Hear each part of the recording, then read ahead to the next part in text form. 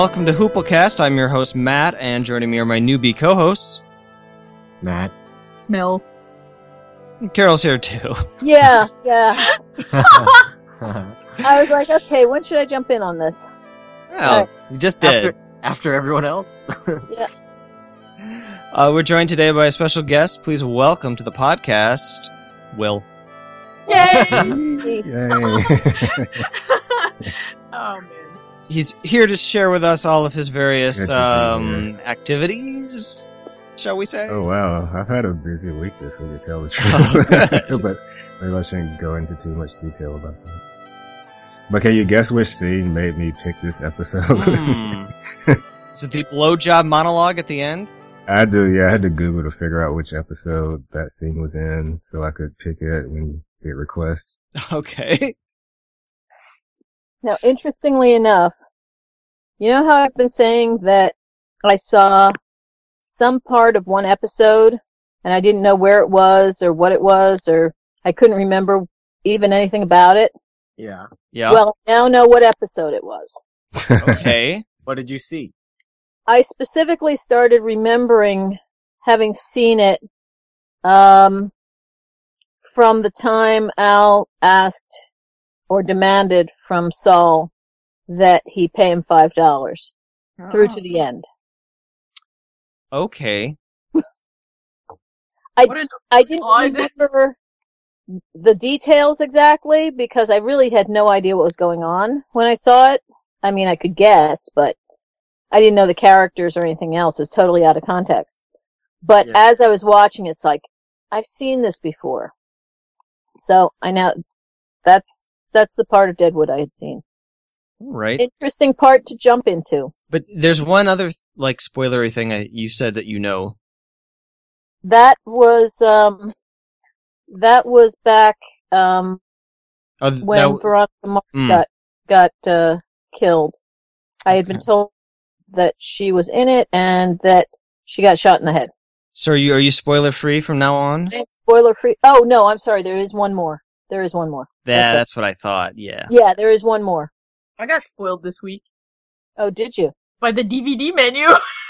Oh, what does it show? I can't tell you. Whatever it is, it must happen next episode. Later episode. I don't Okay. know, but it was just you know how the DVD menu just plays Footage. quick scenes? Yeah, and it was just played like a quick scene, and I was like, oh. I was like, well, it was bound to happen. I didn't see it, thankfully. Yeah. I don't know what she's talking about. I know they show somebody who hasn't been on the show yet. I guess that's not that big of a spoiler with this. Yeah. Well, you're using the Blu-ray set. Right. Yeah. They're using just the DVDs. So I don't think that's on their set. Okay. And I'm using Amazon. The Carnival Season 1 DVD menus has a huge spoiler. Oh, really? Yeah. That's Which stupid. is really unfortunate. Yeah, the Babylon 5 DVDs have major spoilers all over them. I wish that these DVD makers would be a little more considerate. Yeah. Nobody would buy this without having seen it first. Well, they always have to put It's not. the most exciting scenes, probably. That's what they want to... But it's on the menu. You've already bought the thing. I know. I'm watching Sarah Connor Chronicles along with Will and Matt, and they have to recap the entire premise of the show before every episode, as though we don't know what it is by now. Agreed. They automatically start playing an episode when you put the DVDs in. I was so confused by that. I was like, how do I get to the episode list? How do I tell which one I want? Oh, it's terrible. Well, that's for the What We Make podcast. Yeah.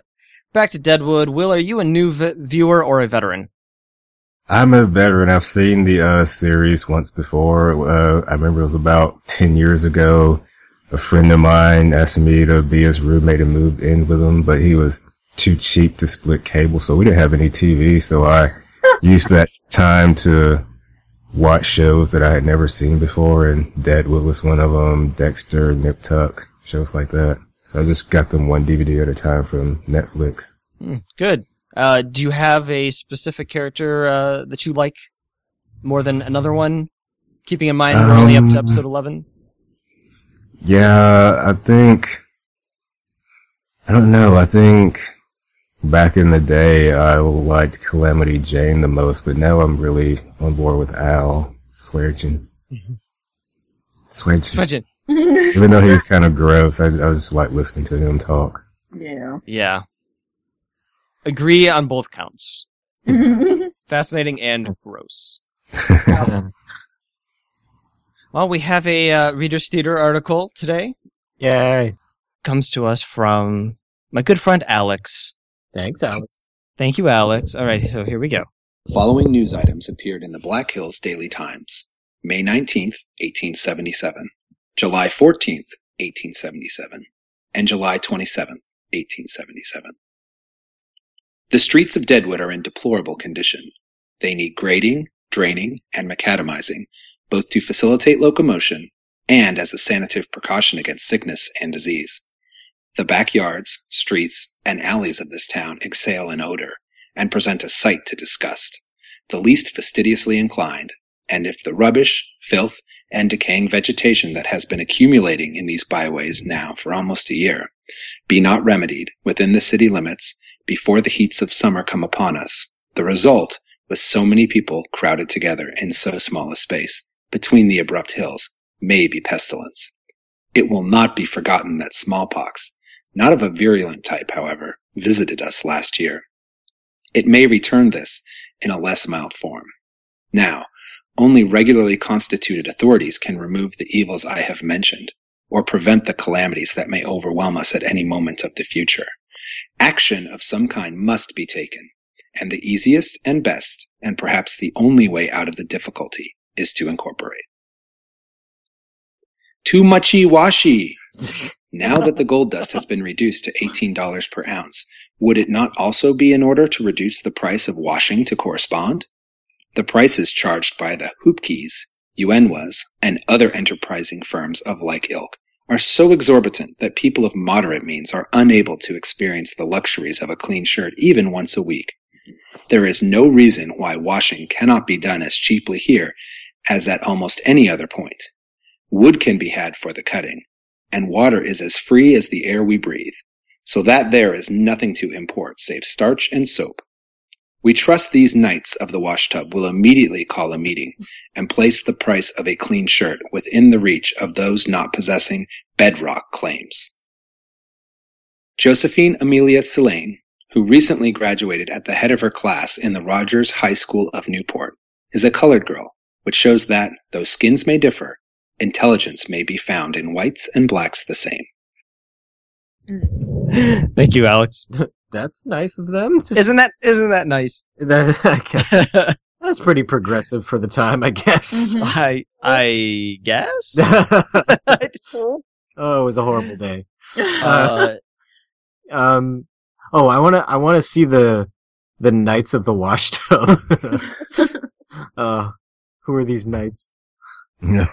Interesting they call them Hop Keys. Back on Bonanza, way back when, their cook was, I believe, named Hop Sing. It made me wonder whether that was a derogatory term of the time that was adapted for the show. Colored girl.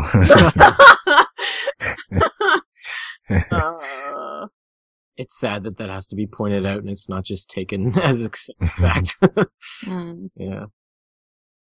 And what was up with that too muchy washy? Like, what the hell was up with that? That's that's making fun of Chinese. Oh, I know it is, but like, you know, why? Like, why does it like just? It's. I know they used to like run a lot of laundromats and stuff, but what is that? I don't understand. Like too much washing? Like, are they saying that it costs too much? Too much to wash? Is that what that means? I think so. Too muchy washy. Is that what that means? I thought it meant too much washing, and I was like, that doesn't make sense. Because they want to wash more, but it's too much. No, they're just overcharging. Those Knights of the Washtub are overcharging. Yeah. And we can't afford to wear clean shirts in this smelly town. Sounds like a good excuse to me. Mm. Yeah, they were just, I mean, that kind of stuff you still heard on TV, well into the 60s and 70s, sometimes even later.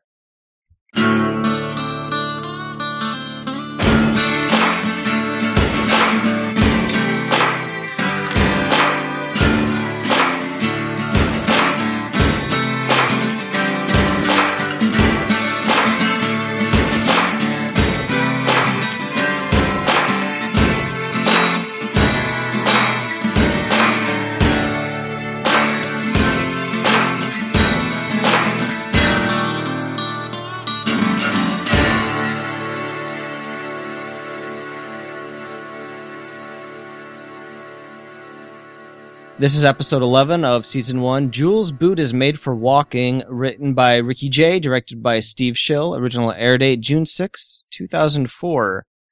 Ricky Jay is the actor who plays Eddie on the show. Who?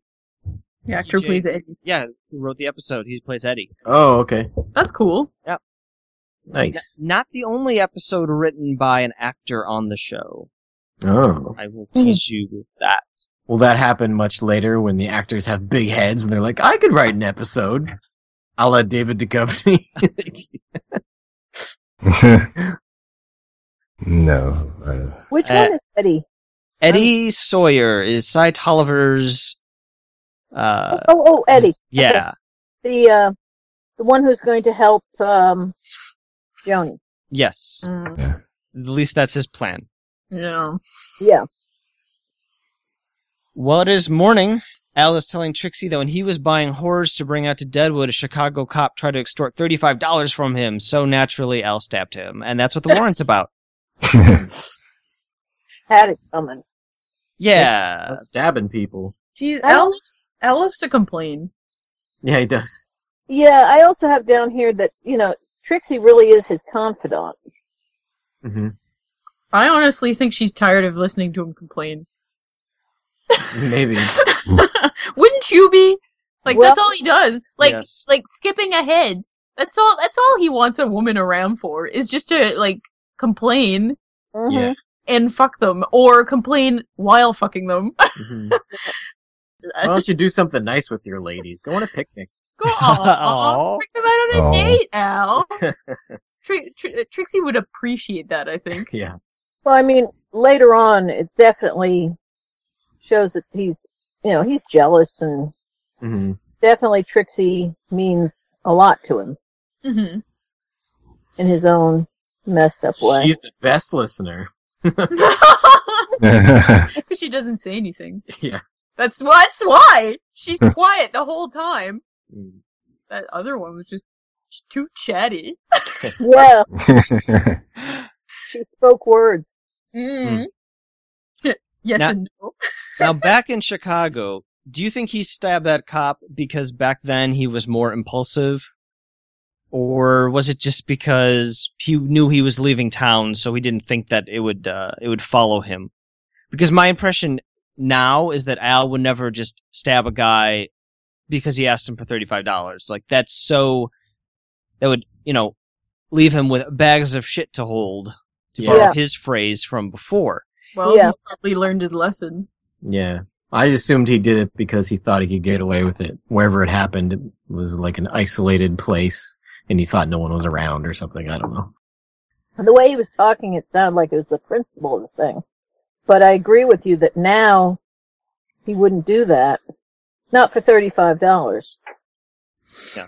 Well, he's got more money now. Yeah, he has more to lose Right. now. Mhm. Probably didn't have $35 back then. I don't have $35, but I have this blade. How much? I wonder how much it costs to buy a whore from that whorehouse to bring them out. Mm. But he also was, didn't he did mention some amounts of money that were a whole lot more than $35 in that speech, didn't he? I'm trying to remember. In his soliloquy later, he mentions how much money his mother gave him when he was a child. Right, that was But- $6 and Yeah. something cents. Well, as Well, Trixie's yeah. looking out the window, she's giving Al the rundown on the goings on, where everyone's going. Jules going down the street. She's making her way through the muck. Some of the hoople heads are mocking and laughing at her. That's the other thing Aw, she's good for, is being a surveillance camera. You mean Trixie? Periscope. Listening and being a surveillance camera. Yeah. Where did you guys think that Jewel was going? I hope she had a friend she was going to go see, maybe. Yeah, I thought she was just going out for a sandwich, or maybe like, A sandwich. yeah, or like, I don't know, going for, Get some takeout. yeah, just like treat herself. She's gonna get some Chinese food, I maybe. got the munchies. I don't know. And she fell down and no one helped her. No one helped her. Yeah, In fact, they stared while she. I don't got know. herself up. Do they have a library in Deadwood? Maybe she was going to the library. They don't have Help us, Karen. librarian. She was going to return the book. Yeah! I noticed when she fell, you could hear somebody say, "Watch your step there." It's kind of like an uncomfortable kind of like you didn't know what to do or whatever. But I found that interesting that she knows how to read, you know. She could have very well been illiterate. True. Because, I mean, would people have had the patience to teach her how to read back, you know? I wonder what the illiteracy rate was at this time. Yeah. And if it was 75%. 75? You're just pulling that out. Yeah, just a guess. 90% of statistics are pulled out of somebody's ass. Yeah, I mean, there wouldn't have been, you know, she seems very smart and she seems bright. So it would have been a matter of, I mean, teaching her to read wouldn't be a matter of patience so much as willingness, because so many people who had disabilities were just kind of locked away. Mm-hmm. I could certainly imagine a scenario in which an instructor was like, "Oh, I'm not going to waste my time with her. Yeah. She may not live very long. She's all, you know, shaken and kind of like how when in that episode of Mad Men where a guy got his foot run over by a lawnmower, Right. and they're like, "Well, his career's over." Yeah. Like, why? Like, what? Yeah. But that's how they feel. You got a disability, you're not worth even the time it takes to teach you to read. Yep. But she does have a book. It's a book about the Civil War. She takes it to Doc's cabin. He doesn't need to read it because he was goddamn there. She's like, no, look in the book. It's a picture of a leg brace. Maybe she doesn't know how to read. She just saw the picture and figured out what it was. Mm. Look at this bionic leg. I get the feeling that Jewel probably has more education in some ways than a lot of the people there. Yeah. Is this when he says that the gentleman in the photo had full use of his limbs beforehand? Yes. So he has an advantage over her. Mm-hmm. Yeah. Well, he tells her that her dragging her leg is her limitation and fuck Al and don't apologize to him. What are you apologizing for? Mm-hmm. I love that he is both sweet and abrasive all at the same time. Mm-hmm. What are you apologizing for? Don't apologize to me! That's the charm of the Doc. In the thoroughfare, men are loading crates off of a stagecoach, and Merrick is very excited to receive a delivery. It's an American Optical back-focused single swing with a Meyer-Gorlitz Trioplan 210mm lens. Oh, good. I wish I was a photography nerd so I could laugh at that. But as it stands, I don't know what that means. What that means? It's a camera. Yeah. But why say camera with one word when you can say American Optical back-focused single swing with a Meyer-Gorlitz Trioplan 210mm lens? Right. That epitomizes that. Yeah. Did you have time to kind of guess what it might be before they opened it? It happens pretty fast, but did you expect it to be something else? No, I think I did think camera before they opened it. I was like, what could he be ordering? And then, I'm like, what else would he need? Yeah, I was just kind of letting everything wash over me. So I just made some insightful comment in my notes like, oh, newsman gets a camera. Yee. Makes sense. Yes. Now he needs to hire a photographer. Oh yeah, by the way, when I was just looking at my notes here, when Jewel was walking through the street, she really reminded me of what the Reverend has been looking like lately. Yeah. That's true. Oh, they'd be a cute couple. They should have one of those 24-hour dance-a-thons. Oh no! And they can enter as a pair. Oh god! All right, do the jitterbug. I see the Reverend and Jewel have a head start. Well, once Jewel gets her boot, she'll be dancing up a storm. Mm-hmm. Merrick references William Henry Fox Talbot. That was an English chemist who was the first to develop the photographic negative. Okay. I was wondering who that was. One of the pioneers of photography. I find it humorous that Merrick is telling everyone to be so careful with the camera when he is the biggest klutz in the camp. That's why. He's gonna sneeze all over it. By the way, I just looked up the literacy rate in the USA in 1870, Mm-hmm. and we were at 80% at that point. Wow. Huh. That's pretty I'm good. guessing that a lot of that 80% was in cities. Yeah. Probably the little towns didn't even get Did pulled. they count everyone though? Did they count like? It's a good point. Was there enough data? Was it just white people? Was it just white people and like did they count like even like mentally disabled people or anything like that? I have no idea. I'm just looking at a chart here. Yeah. They're talking about education levels and so forth, so I'm guessing it's probably huge gender inequalities and literacy rates. Modernization of the USA also brought down inequality between races. It's interesting to see how comparably well-educated the U.S. population was even in the 19th century. Compared to what? Europe? Compared to European countries. We're like the second highest literacy rate of all the countries that are on this chart. The Netherlands is the highest. But, and then we come in second at that point. Yay, USA, USA. Now we're probably more like, 25th or something. Yeah, probably. Yeah. You really get a sense of the population in these first couple scenes, how crowded this camp has become. Mm-hmm. There are so many extras in these scenes, filling every frame. Wonder how much these extras get paid. I was an extra in a movie once. I got paid $75 for the day. Yes, you told us you burned an American flag. Oh yeah, I did tell that story. It depends on if you're union or non-union. Stop repeating your stories. Oh, I'm sorry. No, if you're union, you get paid usually union minimum, and if you're non-union, well, that's a whole nother thing. I think I got paid around $80 these times I was an extra, so yeah. That's pretty good pay for the day. Yeah. Yeah, because one time it was only about 4 hours, and I think the second time it was about 6 hours. My extra work was so long ago that it was, with inflation and everything, it wouldn't mean anything. It was pretty good money at the time, but I was working union. Breakfast at Mr. Farnham's absurd restaurant. Joni tells Charlie she was finicky over the location of her brothel because she was uncomfortable with the financial backing.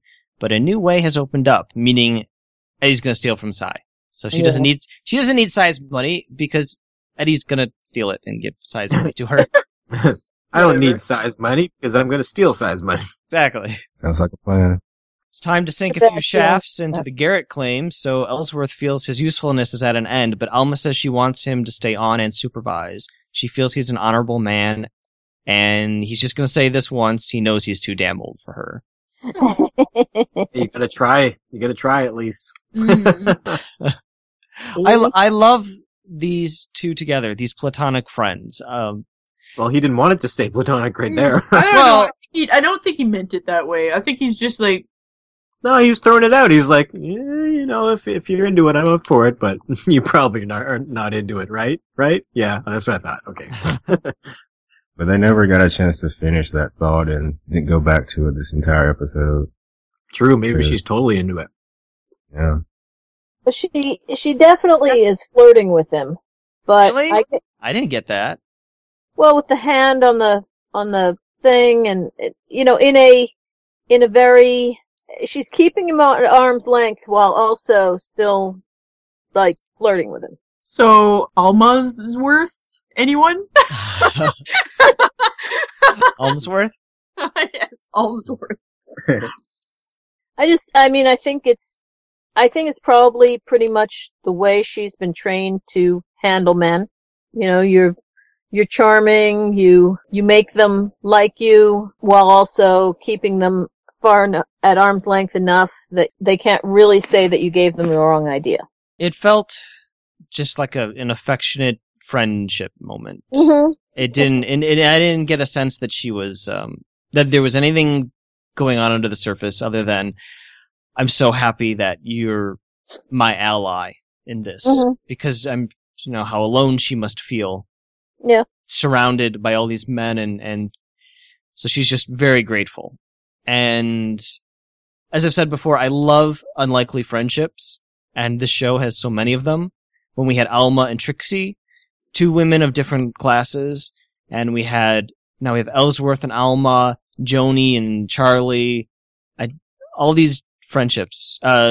Trixie and Saul. Yeah, one of my favorite things about this show is seeing people from different backgrounds kind of work together toward common goals. Are Alma and Trixie still friends? How do we leave that? Trixie hasn't been out of the gem since she went back. after she killed herself. So I don't think they've interacted since then. Yeah. I don't know if they were really ever friends so much as allies, but I didn't get like even if Ellsworth may have been like, oh hey, like whatever. I didn't get like a creepy vibe from him at all. Like a creepy like old man, like kind of vibe. He's way too shy and sweet to be creepy. Yeah. He said he made a pass in a defeatist tone. Yeah. Matt, you sound like you're an expert. He let her know that, he found her interesting and attractive, and I'm an expert at expecting to be turned down and then having my feelings validated on that. Well, at least you get validation. Yeah. Yeah, I was right. I am a loser. That's what I thought. Yeah. We hear a man yell, "Button!"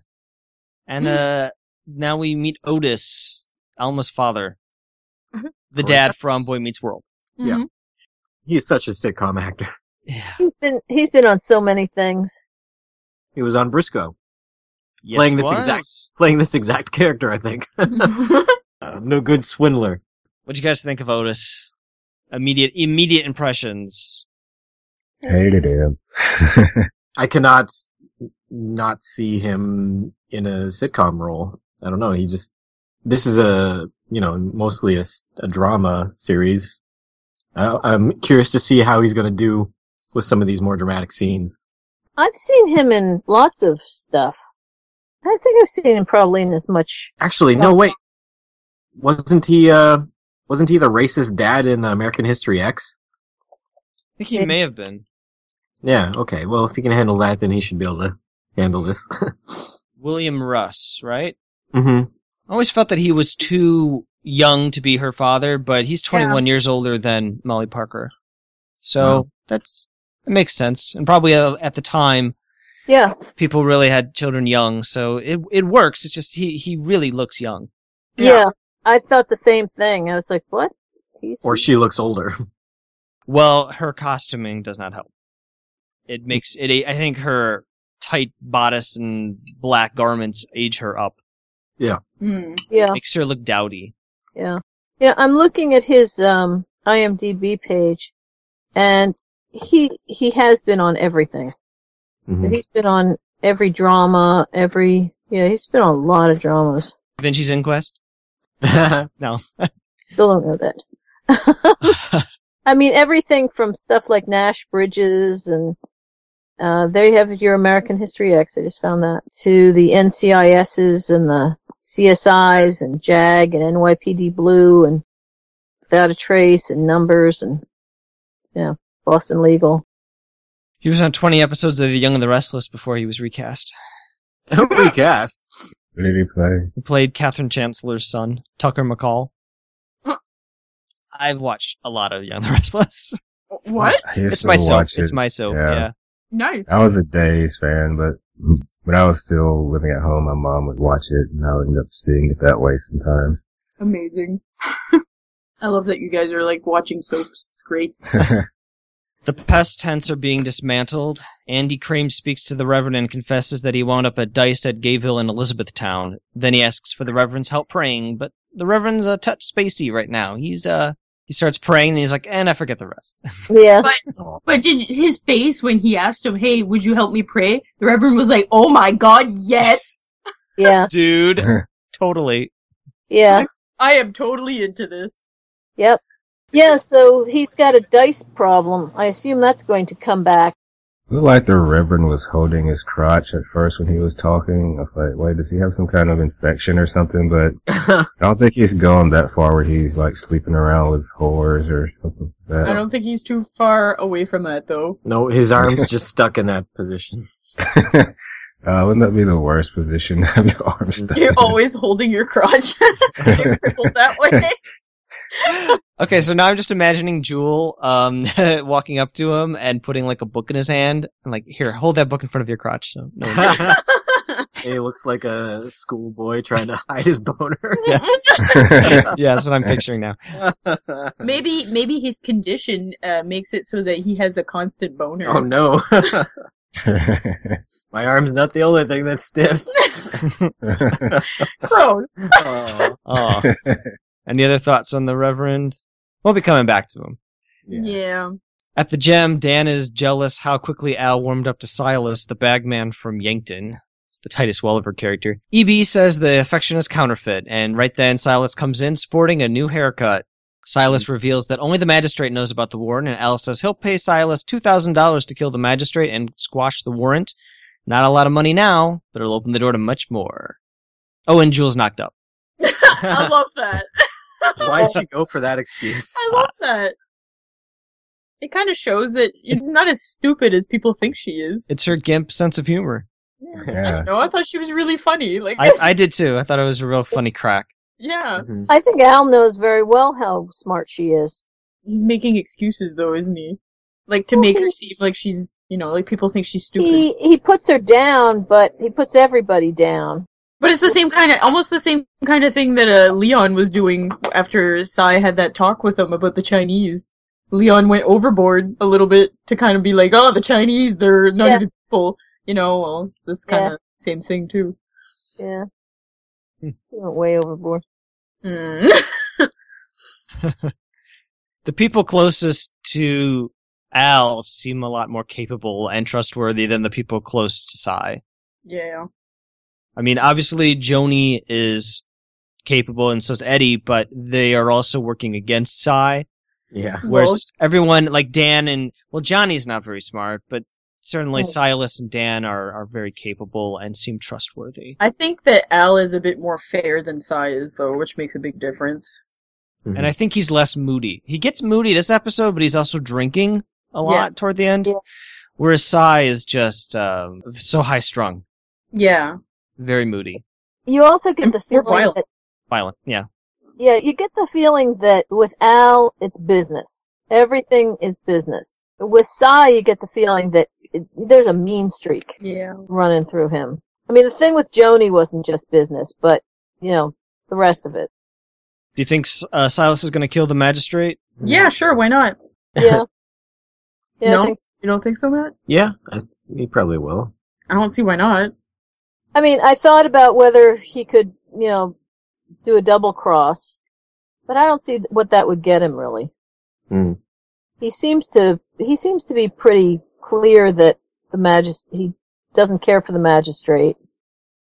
I mean, if he goes to the magistrate and says, hey, Al just offered me $2,000 to kill you, what's that really going to get him? Mm-hmm. No, the magistrate might have $3,000.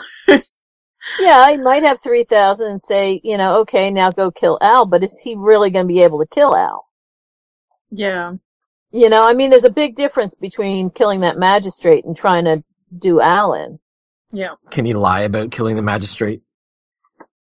And take half of it, or I guess he could take all the money. No, I think he's too, he needs proof, and this guy's too smart. Yeah, and the whole point of him taking the $2,000 to kill him was future business with Al. Yeah. And Al's gonna know pretty quickly if that warrant is still out there, if the magistrate isn't dead. Plus, he cut his hair, so I think he's working for Al. Yeah, seems to be working for Al. You got your haircut, that means you belong to me now. Yeah. Al doesn't allow hippies to work for him. Yeah. Although, doesn't Dan have long hair? He does. Yeah. Let me just read this information about Yankton, since this is the town where the magistrate is based, and this is where Silas keeps kind of going back and forth. He goes from Deadwood to Yankton, and Al says you can make money going back and forth between these two towns. So the Dakota Territory was absolutely dependent for all its revenues on theft from the Indians. There were no crops that you could rely on because Dakota was too far north, until the 1880s when Seth Bullock introduced alfalfa as a crop. The money that came into the Dakotas was for the Indian agencies. The Sioux, for example, were given more than $1 million to move from Minnesota, and that money was administered by Indian agents. And that was $1 million right there that they stole. Yankton, the capital of the Dakota Territory, was the base of the Indian agencies. It was the governmental bureaucracy with all that implies. When Deadwood came into being, It threw everything off. Provided with abundant source of economic security of which every man could partake, the Black Hills settlers and miners had returned to the traditional distrust of government and renewal of pride and self-sufficiency, which the oligarchy in Yankton had never endorsed. Mining was the real industry as opposed to this sterile instrument of suppression, this paper fiction whose only real use was to steal from the Indians. What was called the Yankton mob kept trying to figure out ways to bring Deadwood under control. So they're the center of power. That's where the money goes from the government. And Yankton's trying to get these Deadwoodites under their thumb, and Deadwood is resistant. That's the friction between these two towns. Okay. Mm-hmm. Interesting. I wonder how long it took to travel from Deadwood to Yankton, because it's about 400 miles. Probably a few days. And I see Gayville is very close to Yankton, places where what's his name had been. Yeah, I think probably a few days, right? Or maybe a few weeks. People must have been terrible farmers. Because, I mean, it's not like you can grow food in Canada, for crying out loud, and that's more far north than North Dakota. Well, but Black Hills are almost like, they're right next to the Badlands. Have you ever seen pictures of the Badlands? No. Well, maybe, but I don't remember. I've been to the Badlands. Yeah. It's not a place where you can grow or do anything. Is it There's like, quite a bit of land around there that's like that. is it very dry? Yeah. Yeah.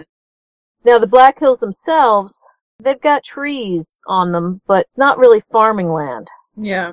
So what made it so that alfalfa could grow there, I wonder? Must have been a crop that was easy to grow in that kind of environment. And that's, It didn't need a lot. I'm guessing it doesn't need a lot of water. well, the Badlands, a lot of rocky formations, so I Yeah. guess alfalfa can take root in that kind of soil.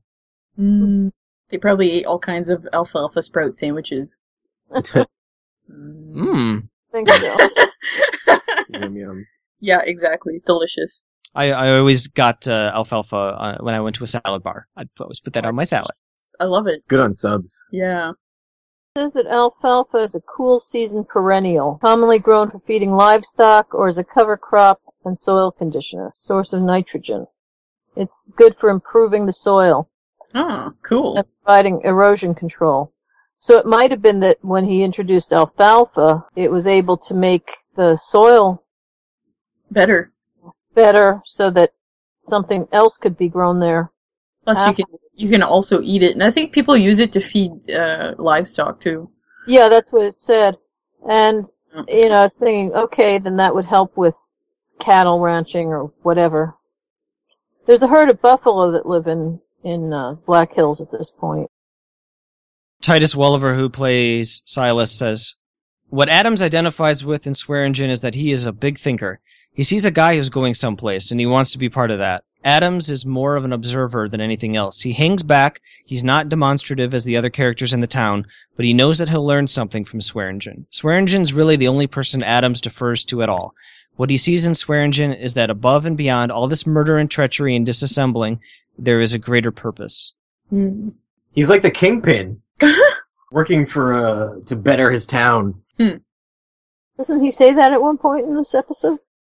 That he, has lofty goals of something? Yeah, Hmm. working better. I don't remember. He may have said that to Seth at some point. That sounds like something he would have said. Yeah, he might have. I'm trying to remember. It seemed, it rang a bell. I have this memory that he said something to Seth like, okay, let's put the business of Brom Garrett and the gold claim behind us because I'm looking toward the future and I want you to kind of like partner with me. And I think that's where they kind of came to an understanding. I don't remember what episode that was though. Probably after Seth came back from the whole Jack McCall thing. Yeah, but it was also very much it seemed like it was very much you stay in your side of these situations and I'll stay on my side and, don't cross me. But now they seem to be getting along better. Yeah. Where one of them clenches his teeth every time he's talking to him. Yeah. In Alma's hotel room, Otis makes a joke like, I always knew it'd end like this, that you would be caring for a squarehead girl in a mining camp. This is when Alma shows him the gold. He tells her that there's talk in New York that she did Brom in.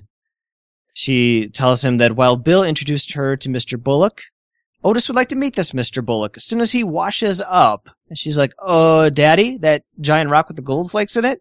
You seem to be leaving with it. Oh, sorry about that. Here you go, darling. Oops. I didn't see that as anything sinister at first. I thought he genuinely just forgot. Yeah.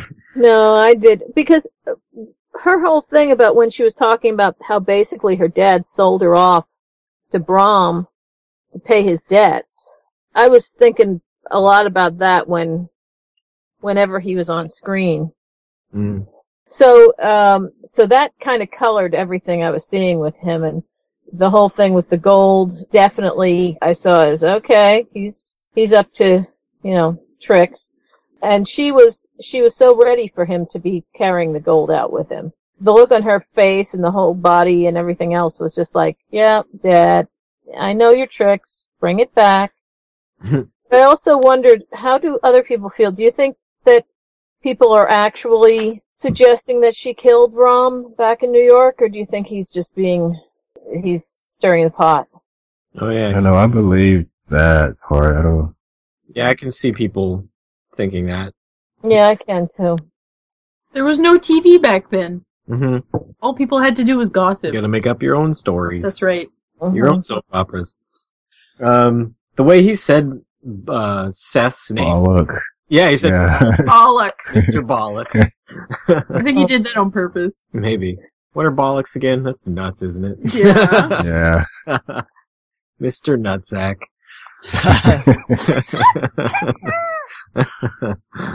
There's also a moment where he pulls a quarter or something from behind Sophia's ear, which makes the girl giggle, and Alma has this look like he's ingratiating himself into her life, and I'm sure all she's thinking about is, this is a guy who is very congenial, but he always wants something, and he's come to take, and I don't want him here, and I don't want him in Sophia's life, because he might hurt her the way he hurt me. This is all sort of going across Alma's face in half a second. Yeah. Rolling her eyes would have been within her way of doing anything. She would have been rolling her eyes at that point. It's just the look on her face was just like, oh no. She's seen all of this stuff before. Yeah. Charlie's at the number 10 saloon telling Tom Nuttall that he needs to separate his stovepipes from his walls or put sheet metal in between because he doesn't want to see the camp go up in flames on his watch as fire marshal. Con Stapleton wants to know why there isn't a sheriff and suggests that maybe he should be sheriff because he'd be super awesome at taking bribes to overlook fire code violations. This guy. My reaction was, who is this guy that we've seen him before? Me too. Yeah. Oh, did you not remember him? I didn't remember him, though. I remember that name now that you said it, but I didn't remember his face. I remember his face, but I couldn't remember exactly what he had done, him being... I knew he'd been around, but I couldn't remember when. We mostly have only seen him at the poker table, where he played poker with Wild Bill and Jack McCall. Yeah, when Seth said, yes, I know you. You were with Wild Bill Hickok. Those days seem so long ago. He was the one that, was shot, grazed on the wrist or something, wasn't he? No, that was a different guy. Yeah. Different guy? Oh, okay. Okay.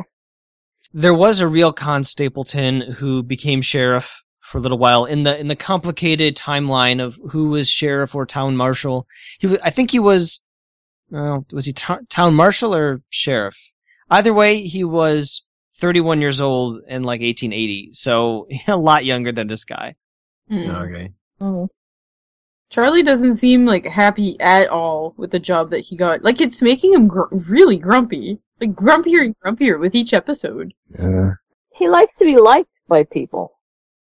So that's the thing. Everybody hates him. Yeah. Some people really get a kick out of power. Not and him. Charlie's never struck me as somebody like that. No. And the only thing good about fire marshal is that either you're in it for being able to tell people what to do, or you're in it to keep the town from burning down. Yeah. And if you're in it to keep the town from burning down, the fact that people don't like you for it is just an aggravation. It's kind of like being the parking ticket guy. Mm-hmm. Where's Jay? Maybe he's mad because his buddy's gone. Yeah, he doesn't have any friends left, really. No, he doesn't. I mean, he's making friends with Joni, but it's not the same, and No. it would be improper for him to, like, hang out with her. What happened to that walking club, anyways? Yeah. It turned into a photography club. He needs a hobby. So maybe maybe they need to do a walking photography club, and they just need to all share the camera Yeah. and just take nice nature photos or photos of Edward. I don't think he's going to give up that camera for anything. Mhm. Ugh, what a jerk. Nobody's going to touch that camera. Mm.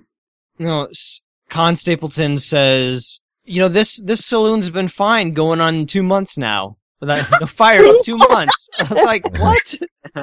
Yeah. Hey, I would just, at that point, I'd just be Please. like, alright, you then just burn to the ground, fucker. See if I care. But then other places around it might. Burn. Yeah. Yeah. Build a moat around it. You'll be fine. but everything was right next to each other, and, I know. yeah. And they were all made of untreated wood that was just, it was a tinderbox. Aren't most of the trees in the area pine trees? Yeah, And isn't that a particularly flammable yep. type of wood? Yep. Seem to remember if I ever had to start a fire in the fire pit and I have these pine resin sticks, they Yep. go up right away.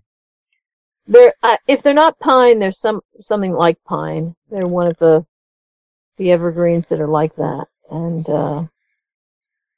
yeah, everything would have been made out of, I'm sure, the local trees. And it's one of those areas where there's only one kind of tree. What Charlie needs to do is start an insurance company and start collecting from all the business owners. So if their places go up in flames, they can be covered. And then he can offer discounts on insurance premiums if you put sheet metal in That's between your true. stovepipe and the wall. That's true. Yeah, I don't think Charlie really is that kind of businessman. Insurance seems like something Al would get into. Yeah. Yeah. Poor Cy. Matt, you should have lived in those times. You would have made a... I would have fit right in with those guys. Yeah. Just, So sorry to hear that.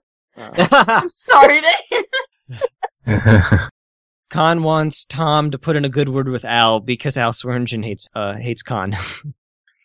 It's like, you're going to have to suggest that I become sheriff because Al Swearingen hates me. Don't we all? Anyone that Al Swearingen hates, I feel like I could very well hate them too. Yeah?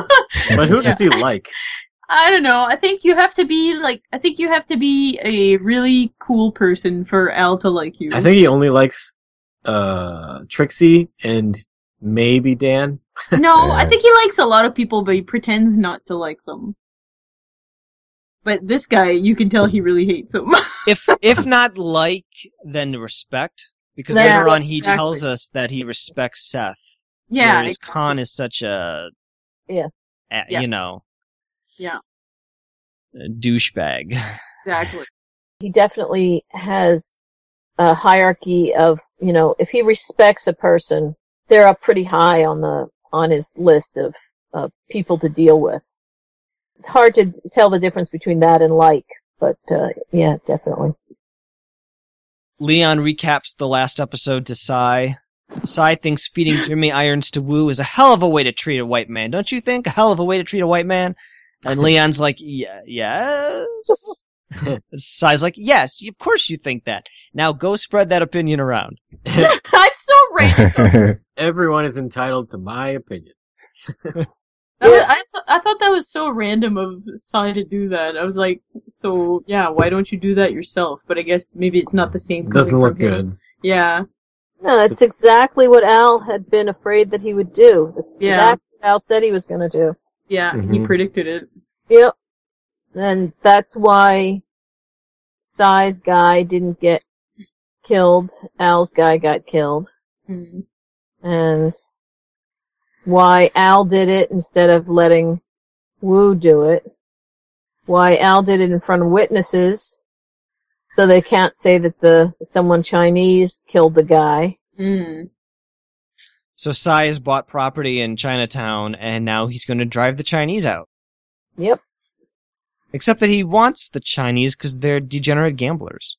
But The most degenerate of all the races. But aren't they not allowed in his establishment? I'm guessing he's going to make a Chinese gambling emporium just for them. Maybe. Ridiculous. I hope he dies. He can drive them out of that section into a less desirable area so that he can, have his stuff where he wants it. I hope he dies. He may not have a long-term strategy. It may just be he's a very hateful, spiteful person, and this is what he's doing. This is his mode now. His anti-Chinese mode. I hope it backfires and he dies. And he dies. I don't like him either. Mm. I got the feeling he's around for a while. Ugh, don't say that. Sorry. I want him out by the end of the season. Is he number one on your hit list? Yes. Number 1. Do you have a number 2? Matt Humphrey. What? Ooh. Wow. I knew it. In Oh, I Al's did- office, Tom tells Al it's inevitable Constapleton will be sheriff. And Al is like, when did this become inevitable?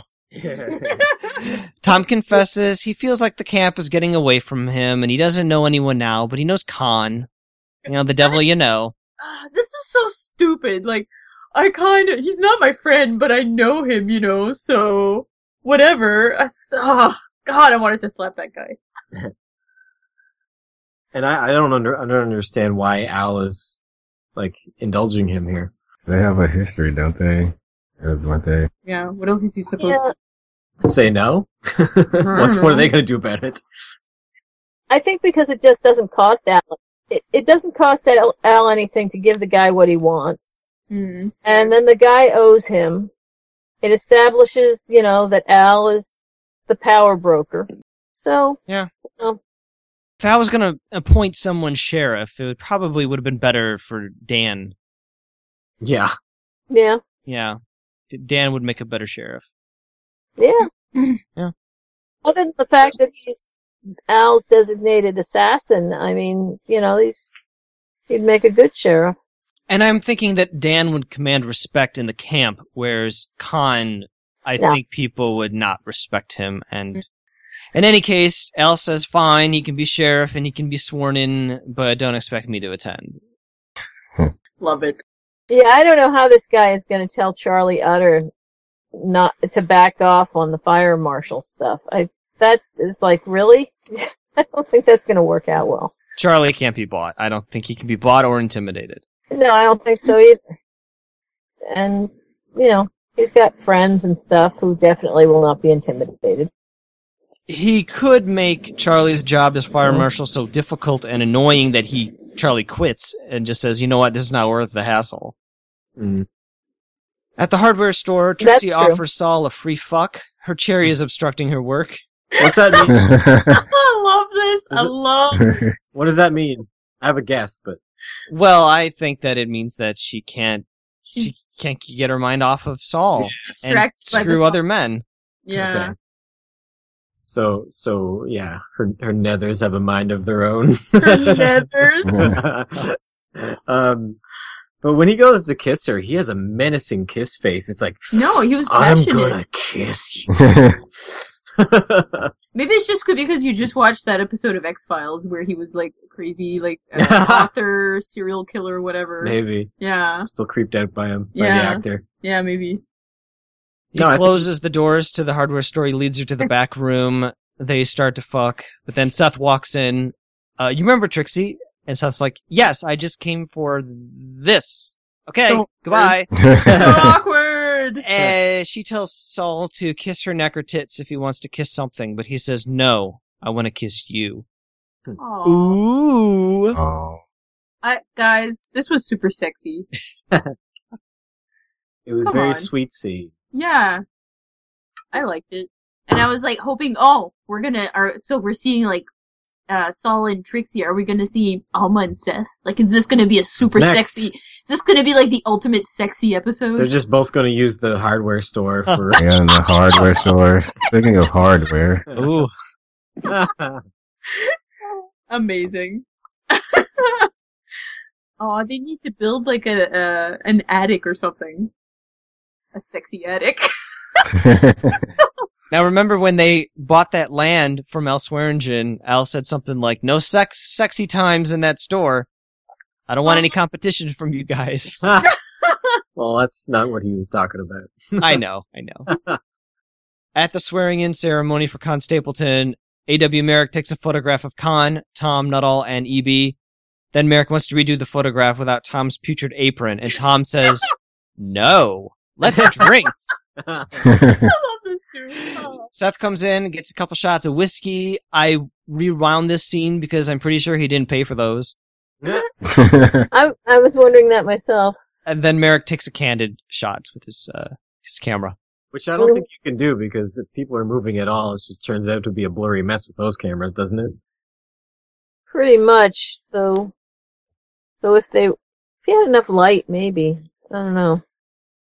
It's not one of those cameras where you put your head underneath a black sheet. Mm. It's one step up from that. No. So it might be an improved camera. Mm-hmm. Head underneath the black sheet was so that you could actually see. Mm. I mean, this is an American Optical back focus single swing with a Meyer Gorlitz Trio Plan 210mm lens. Yeah, geez, God. Come on. So where are Seth and Saul getting their supplies from that they're selling at their store? Or what are they selling at their store exactly?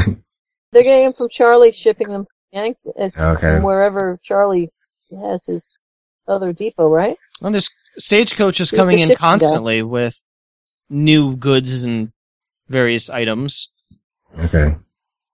Charlie brought them one shipment the last time he came in. And I assume, since that's his business, that he's continuing. Now they're selling stuff to the miners to pan and build their sluices and on their claims, and they're selling equipment to build new buildings, which are constantly going up. It's a lucrative business, I would say. Okay. Mm. They used to say that businesses like that one were the ones that were sure to make money in mining camps rather than actually mining. Mm. It was the people that provided services to the miners who made out. Yeah, and Seth's about to buy a house, so they must be doing pretty well. Yeah. But he didn't pay for his drink, so. Maybe it just goes on a tab, and it'll settle it later. Okay. From his balcony, Al watches the Reverend lecture some bulls on circumcision. And uncircumcision. And uncircumcision. And if I don't even know if this makes sense. Like, I couldn't follow it, and I decided it wasn't worth trying to figure it out. I think he's just trying to figure things out from the Bible. I think he's confused by the Bible himself. And the view of an ox apparently brought this all to mind for him. Seth knocks on the door and enters, and here we get some awesome Timothy Olyphant line delivery. Yes, this was very awkward. Hurry down and toast him. Maybe Merrick will put his camera back up. My wife and child are coming. Stop it. No, it was a little bit awkward. It was a little stiff. Yeah. It was fine. A little stiff. I don't see it. I saw I it. didn't see it either. I'm seeing it more and more. I don't know. You're rubbing off on me, Maddie. It's all your fault. I'll stop rubbing off on you.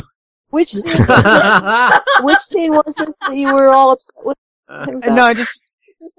These Seth and Al scenes, it just seemed like his delivery was... And then later on with Otis at the dinner scene, very just dry.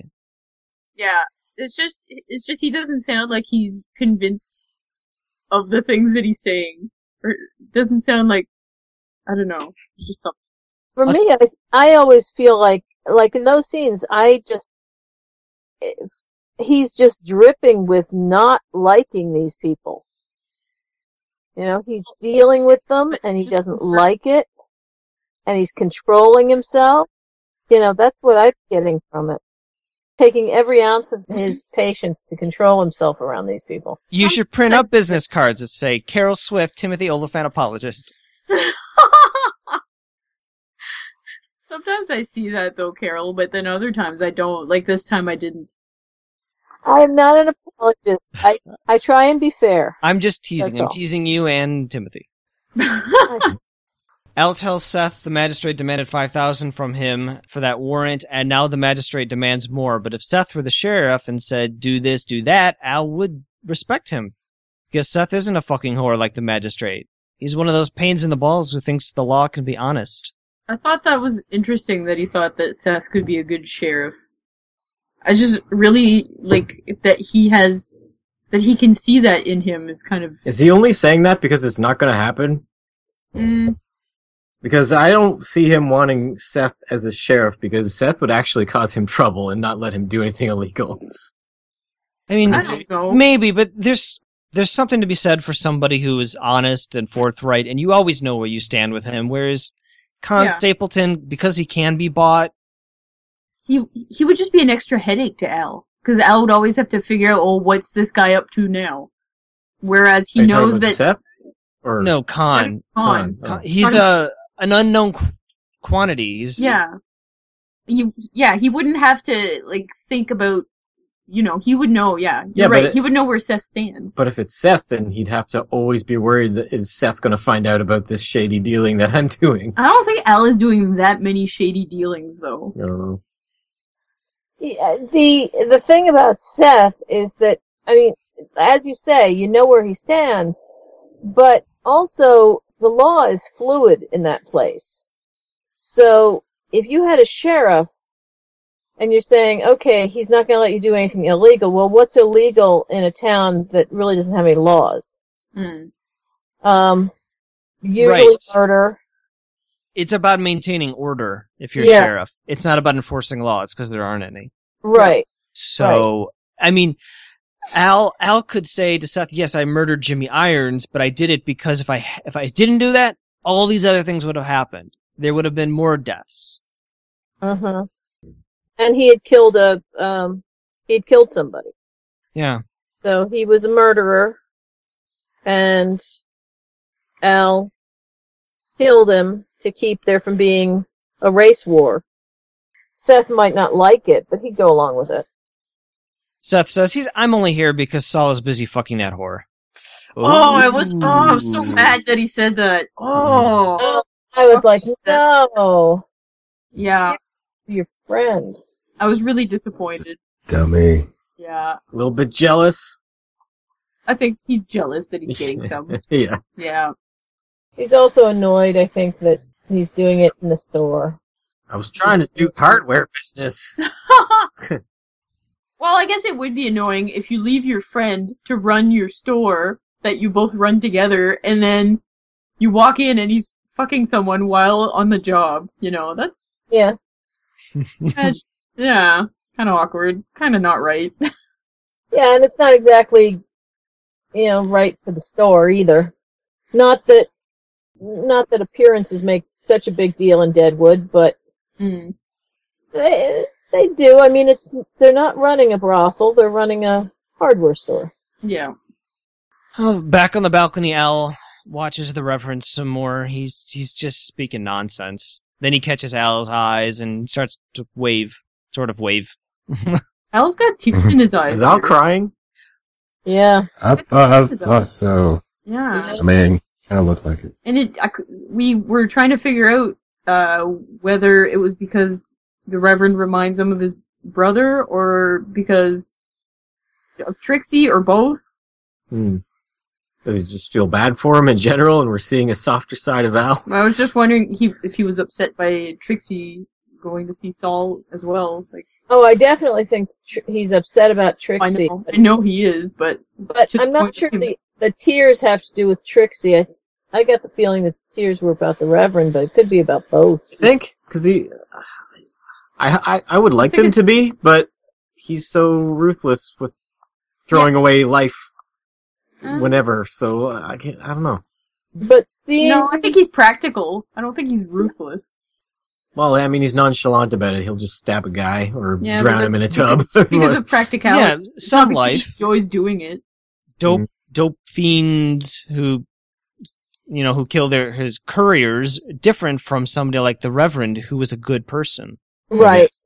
He can feel empathy for the Reverend, whereas for others he can't. Al's no serial killer. Like, he doesn't take pleasure in killing people. Yeah, Reverend's too beautiful for this world.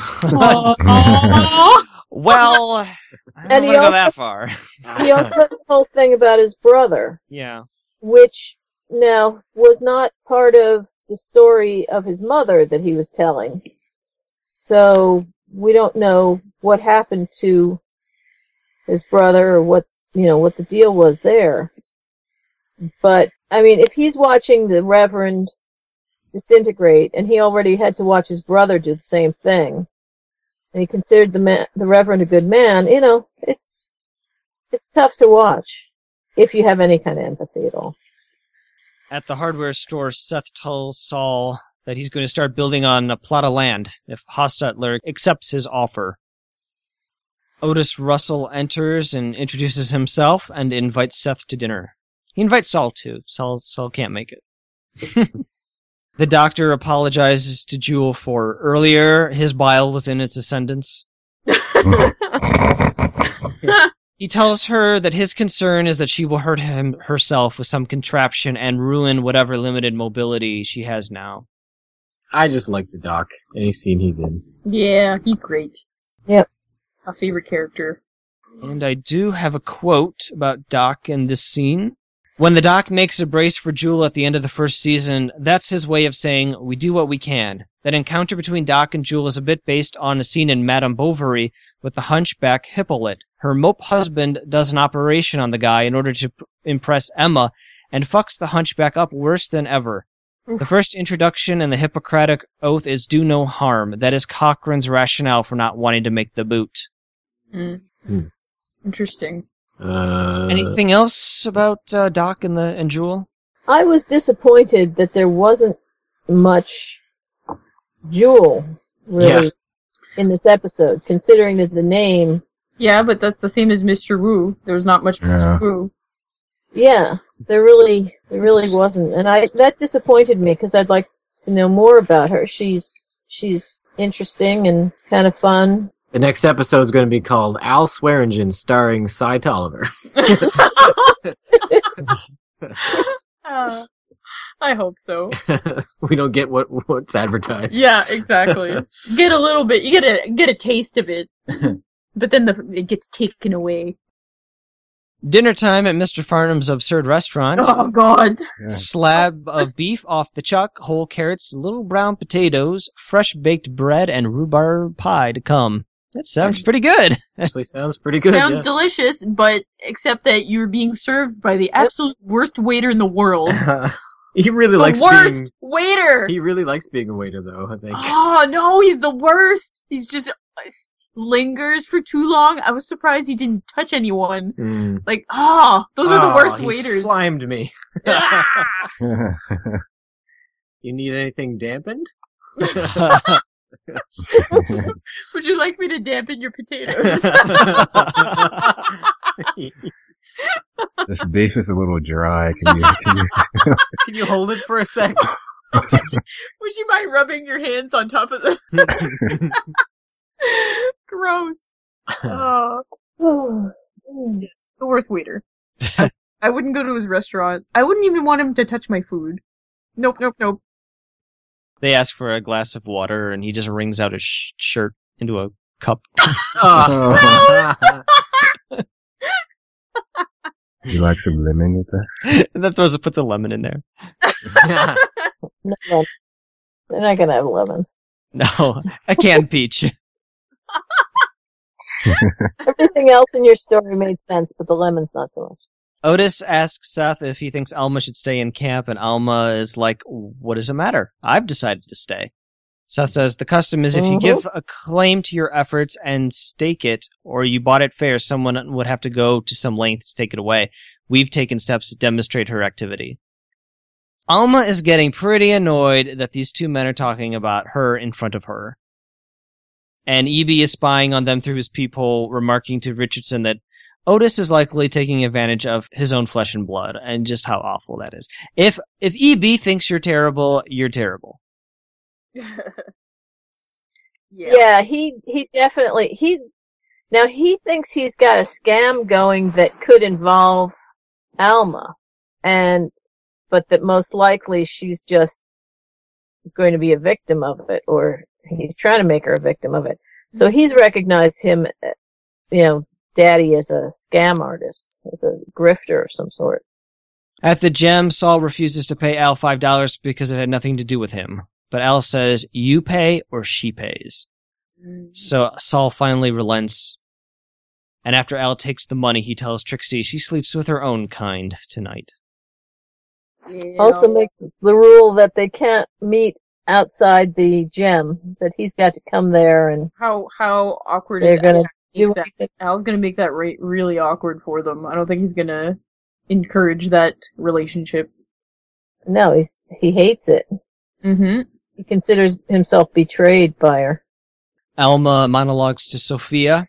If they had a kitchen, they'd retire to it to discuss minute matters whilst the men decide their fates. Yeah. She's not bitter. She's not bitter, no. Yeah, that would be frustrating. It is grotesque. Yeah. That they're just talking about her without her present. Yep. Because Otis and Seth are outside ambulating. Otis hopes that Alma will meet a man with a surer sense of the world than Brahms. And Seth says, my wife and son are coming.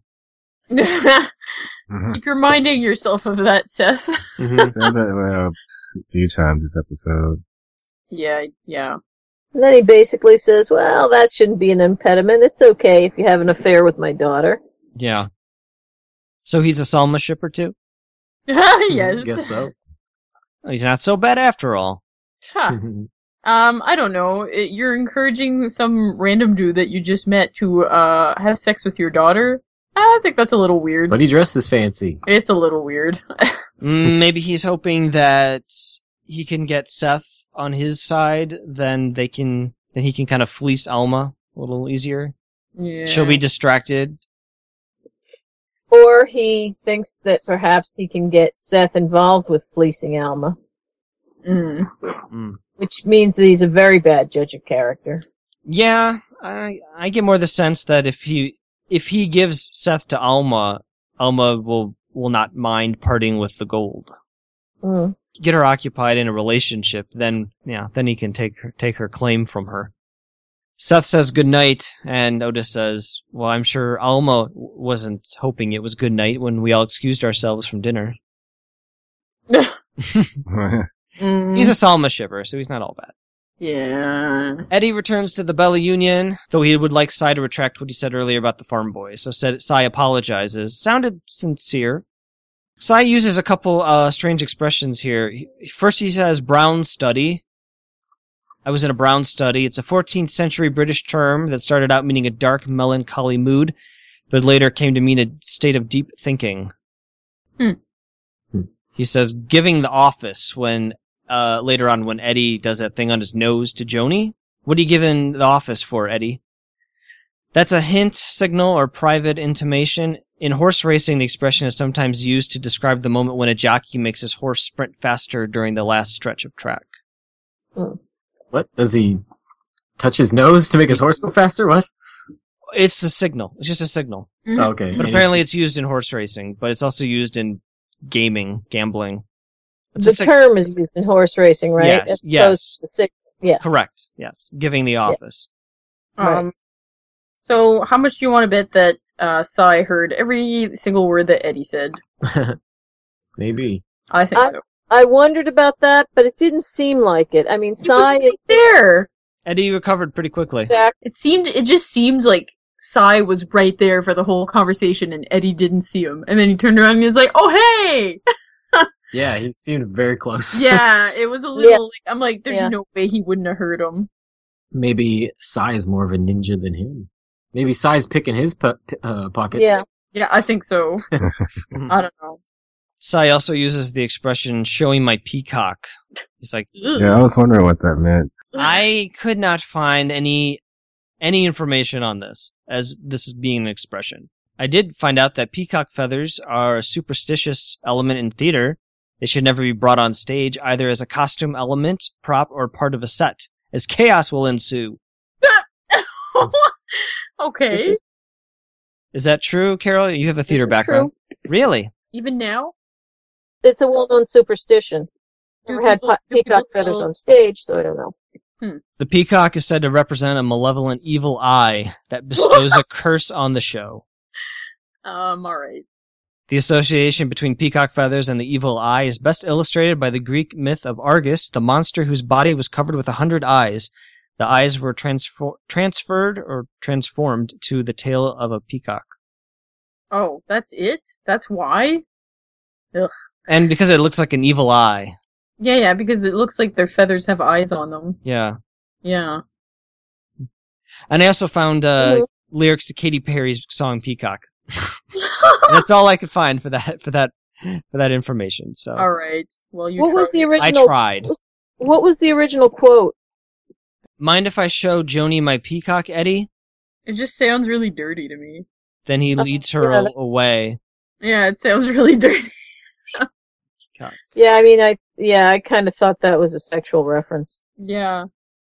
The other thing I wondered was whether he had something to show off to her that wasn't a sexual reference, but... Well, he also says, she implies, the pest tent's coming down, and he says, no, that's too far off till the camp expands. You want a more central plot, say Fretton Cochrane's Alley. Well, those all soon took by the Chinese. Well, you know how that's gonna shake out. Yeah. So I guess just from context, it means I'm going to give her some information, but it's just strange that I couldn't find that as an actual expression that anyone's ever said. It seems to be just something that was put into the show. Yep. May have been made up for the show. Leon has attracted quite an audience, riling up the Hoopleheads against the Celestials. Sai kind of wanders over. He says, thin it out a bit, Leon. Yeah, it's a little heavy-handed.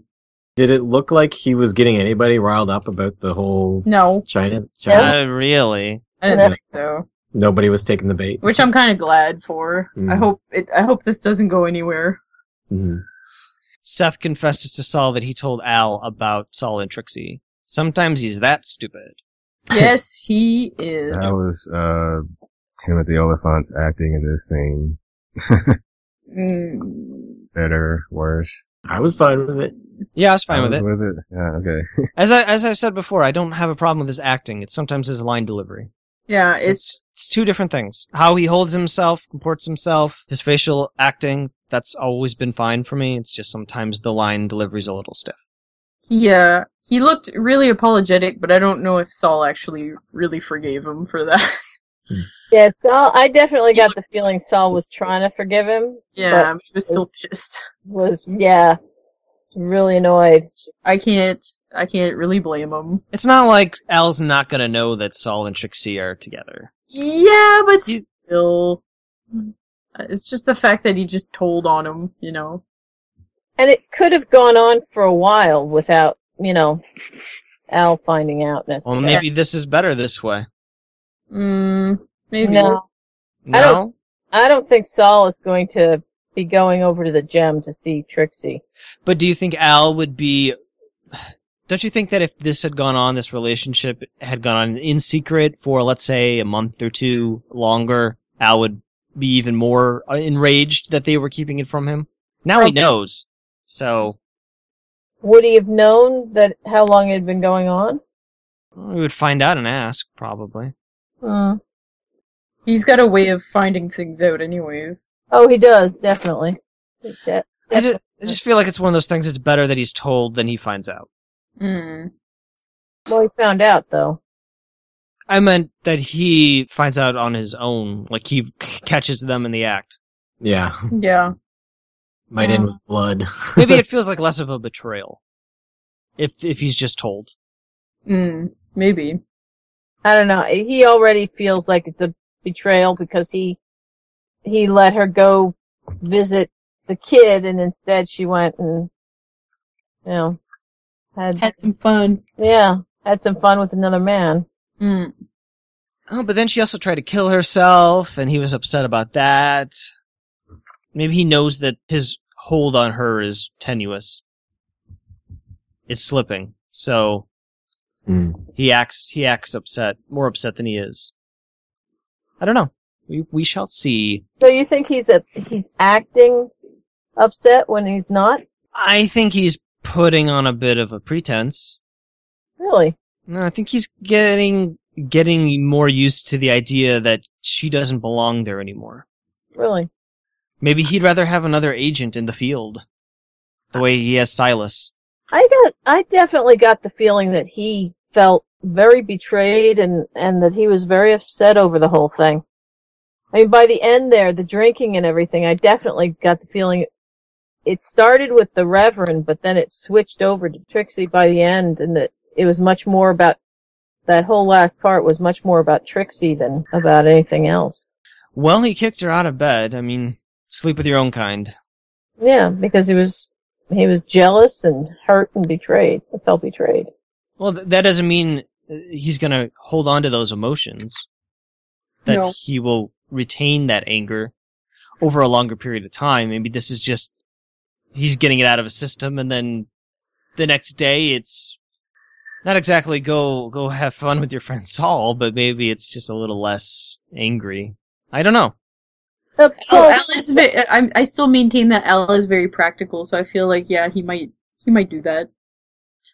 I could see him using Trixie down the line, just like you agreeing with Mel. You know, I mean, I could see him, if he needed Saul to do something at some point, I could see him sending Trixie out to persuade him or something like that. Mm-hmm. But I don't think he's really ready to lose his grip on her or anything, or throw her out of bed for good. If I was Al Swearingen, I would say Trixie is too self-destructive and unpredictable in her capacity as my whore. I would rather have her out of the gem than possibly doing some things for me, like kind of a cut your losses sort of thing. Mm-hmm. Maybe her value, her worth, isn't as just another one of his whores. Yeah, he's always held her apart. Yeah, I think he's got feelings for her. And to think she was going to die originally in the first episode. Huh. Yeah. Where would we be now? Such an interesting direction. Yeah, such an interesting dynamic. Yeah. I definitely got the feeling, especially in this one, that the reason he was upset was because he had feelings for her. And that's why he felt so betrayed. It wasn't, like, $5. It was... I like her as a confidant and stuff. I wonder if she had died in that first episode, if he'd be spending a lot more time with Dan or something. Is Dan in bed? Dan sucked my cock while Okay. Well, before we get to the blowjob monologue, I just want to add that Seth tells Saul that he feels that Otis Russell is not in camp to look after Alma's best interest. He's here to root her claim, which is what EB suspects, what I think we all suspected. I didn't even catch that until they said it. Until that was said. Yeah. Oh, really? Yeah. No, me neither. I didn't catch that at all. No. I assumed that right from the beginning. And everything he said made it much more clear. I can't understand half of what these people are saying anyway. So... We always watch with subtitles. Yeah. So do I. Oh. I don't know. Maybe I feel like I should be watching these episodes twice, because I don't always get things the first time around. You should watch them 3 or 4 times. Too much time. I don't have that much time.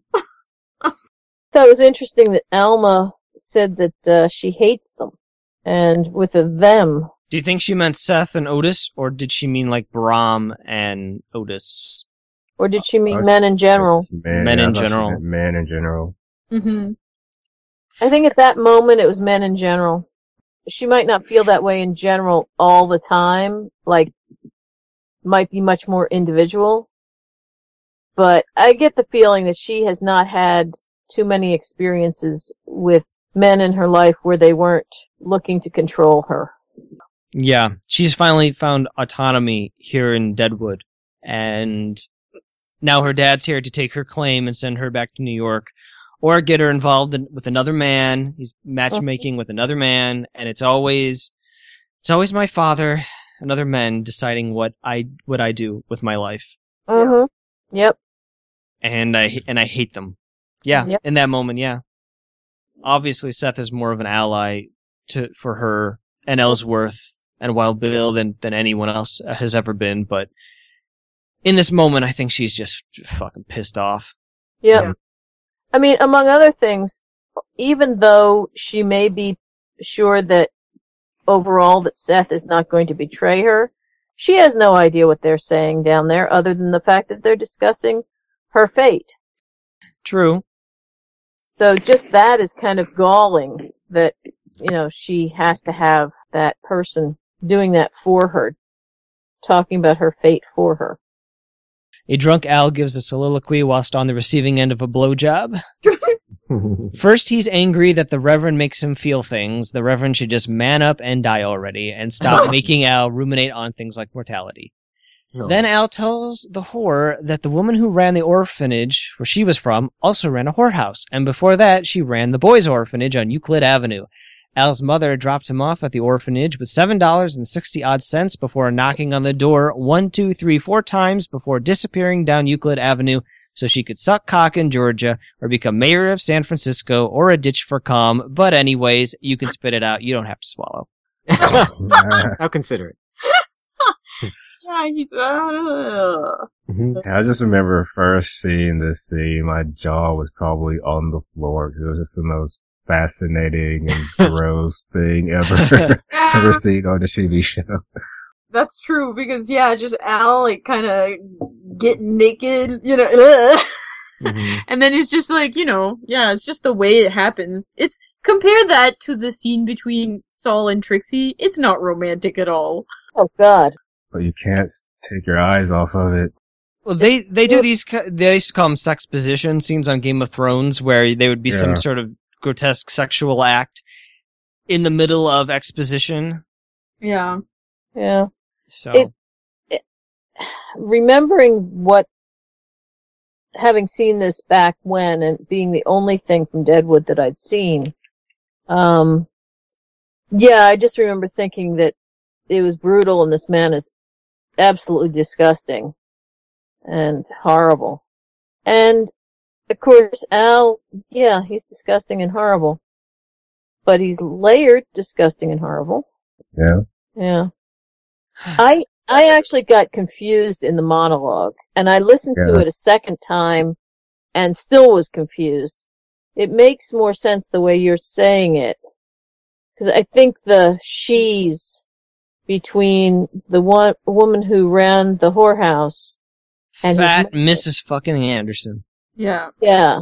Mrs. Anderson and his mother got, confused because I was like, wait a minute, how can she have still been running whorehouses when Al got this woman?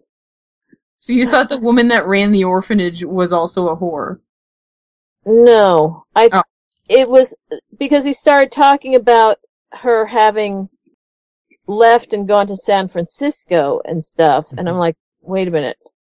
How could she have been running an orphanage in Chicago right up until almost the present day, because Al just got this woman, I would imagine, not long ago. And when Al was a kid, but she also went to San Francisco. So all the she's, it's his mother who may have gone to San Francisco or someplace, not Miss Anderson. It got me confused. Looking at the transcript right now, this whole speech is just a giant wall of text. Is it one run-on sentence? It's except for the whore at one point says yeah, and then he goes, "You shut the fuck up, huh?" It's probably the longest soliloquy we've had so far. Mm-hmm. And when we were talking about before we actually began watching the show, the language of the show, right, and these really dense speeches, this is probably the first big one that we had, getting Al's backstory here.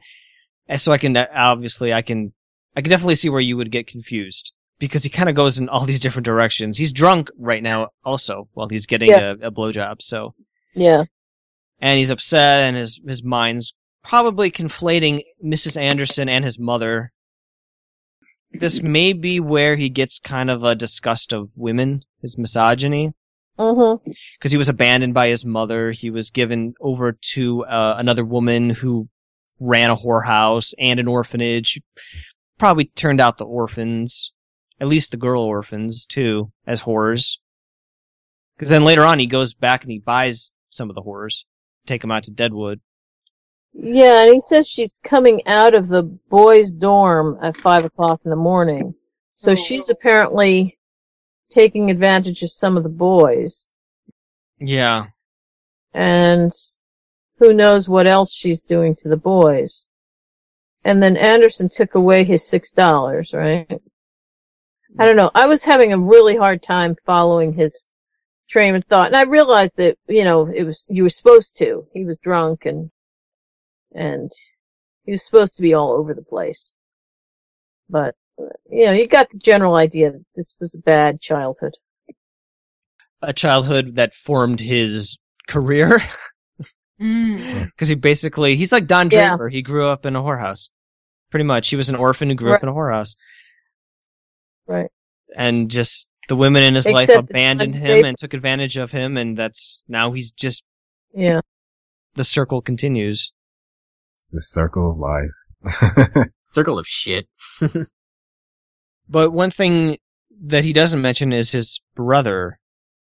No. So was his brother dead by this point? Maybe his brother was older?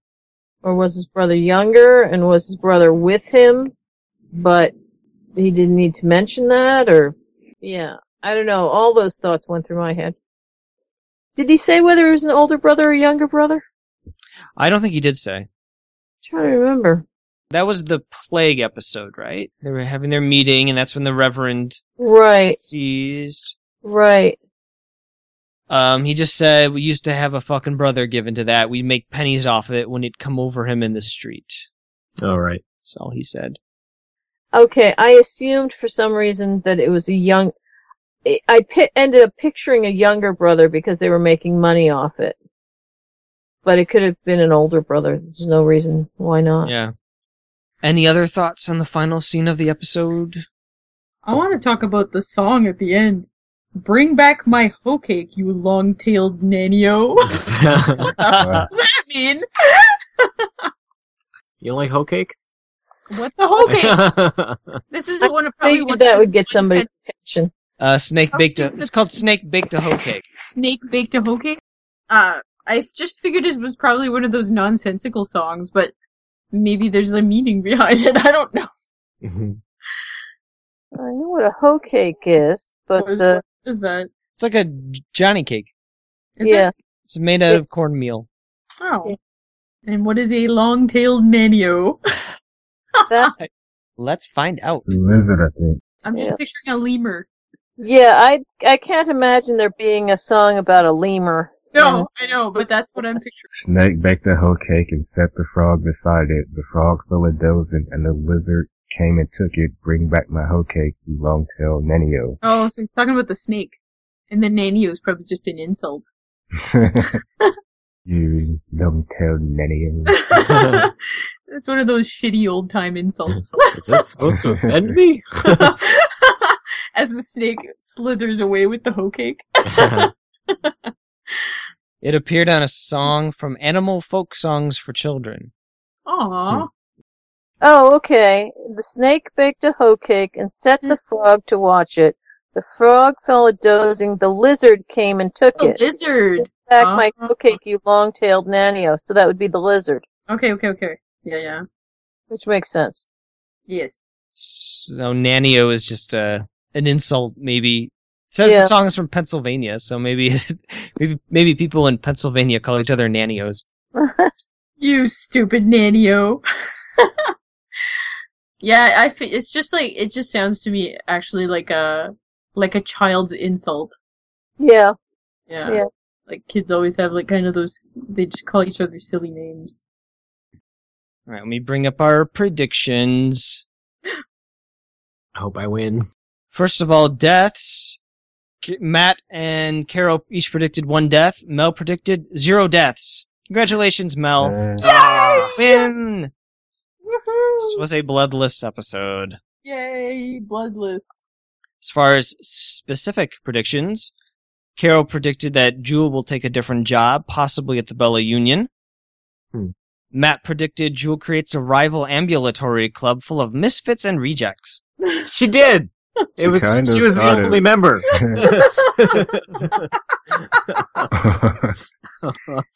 That's a point. I got a point. Mel predicted that Jewel gets in on the walking craze and starts a pig walking service for Mr. Wu's pigs. Then she eats her customers. She probably did that too. She tried to do that.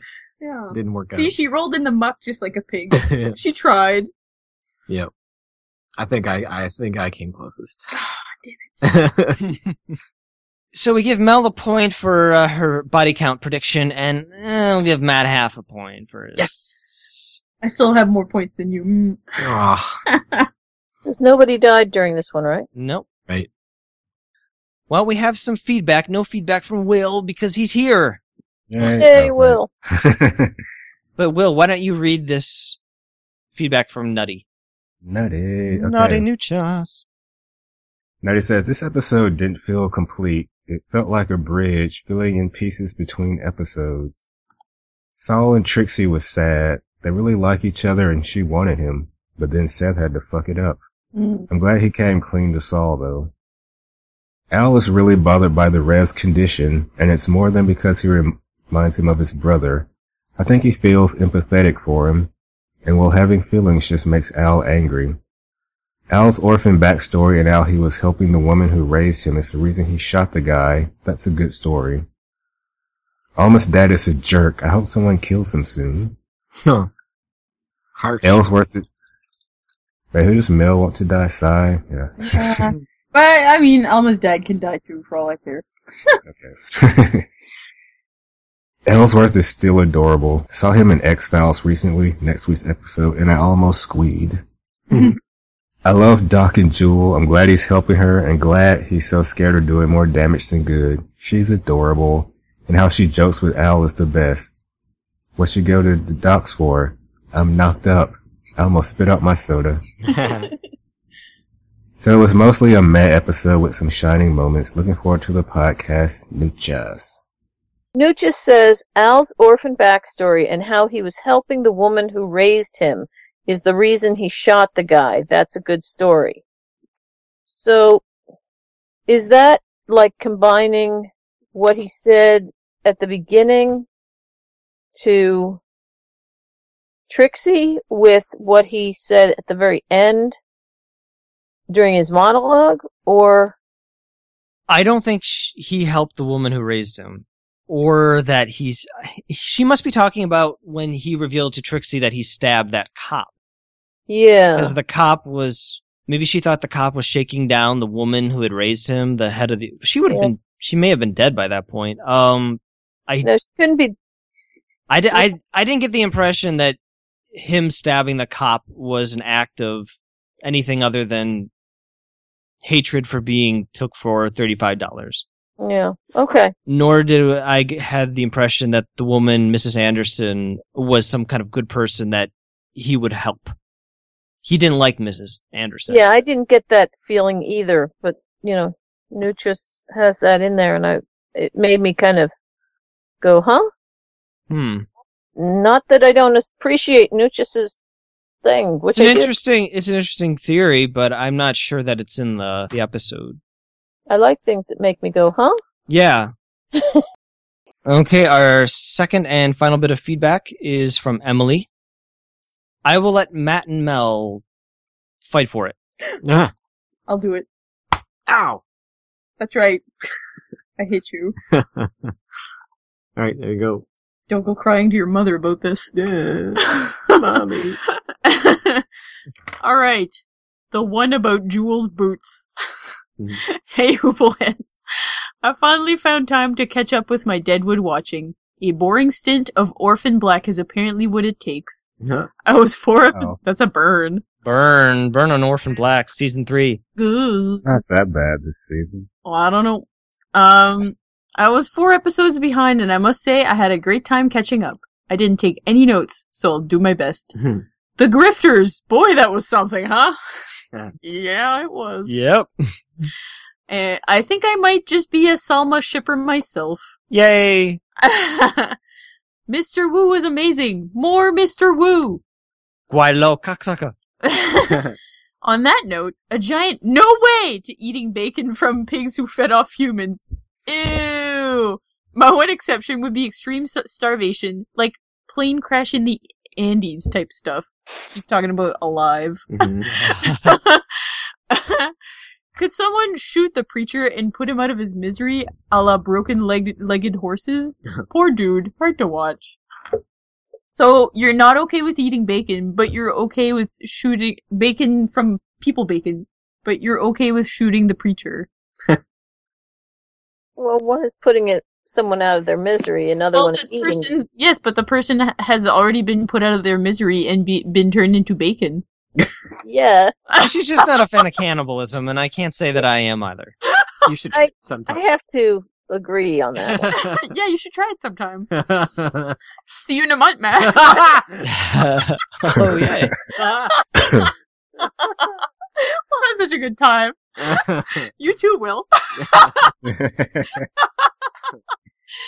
The Doctor was very sweet to Jewel, even when he was abrupt. Very sweet. Saul and Trixie were kind of adorable in the hardware store. Marvelous shipping name, by the way, Sixie. Digging Seth and Saul's cute little bromance, too. I wish I could do more, but brain is slowing down at this late hour. I give this one 4 axes and 5 saws, totaling 9. Oh, Al is now my favorite character, but I need not ever hear him pee again. from Emily from the Utah Territories. Sent from her iPad. Thank you, Emily. Thank you, Nutty. Thank you. Okay, let's rate this thing. As the guest, Will, you get to go first. So yeah, I'm gonna request that Will compare this episode to a sex act. It's tradition. I mean, there's plenty in this episode to inspire you. Okay. Well, this episode, so much happened in this episode, and it seemed to kind of go on and on. But I didn't really care much for Alma, Seth, Otis storyline. But everything else, I guess, was pretty good. I really liked, well, that scene at the end. That really did it for me. I really like the scene. So this scene is like this episode is like a surprise blowjob that you weren't expecting. It's like when you wake up and your dick is in somebody's mouth. And it's the best thing ever. What? What? Huh? What? What's that? That's never happened to you before? But yeah, so I would give the episode 7 out of 10 unexpected blowjobalogs. Nice. And I like that word, blowjobalog. Carol? Oh, I forgot a rating system. Alright, I agree with Nutty that this is kind of a meh episode. It seemed like it was filler. I was disappointed that we didn't see much of Jewel. I get it that, everything is about Al, but it kind of wore a little thin in this particular episode because I kind of wanted to see other people. I really did like the performance was wonderful. I can't remember his name offhand. Ian McShane? Yeah. A wonderful performance. Just really layers upon layers and all that good stuff. But the episode as a whole, not crazy about it. 6 out of 10 uncomfortable visits from Daddy. E. Mel. I liked this episode fine. I didn't have any problems with it. I enjoyed Sixie. I enjoyed Al feeling feelings. I did get confused by some of the some of the things that were going on. But that's every episode. So this episode was no different. I'm going to give it an 8 out of 10. Mad Men spoilers, Mad A.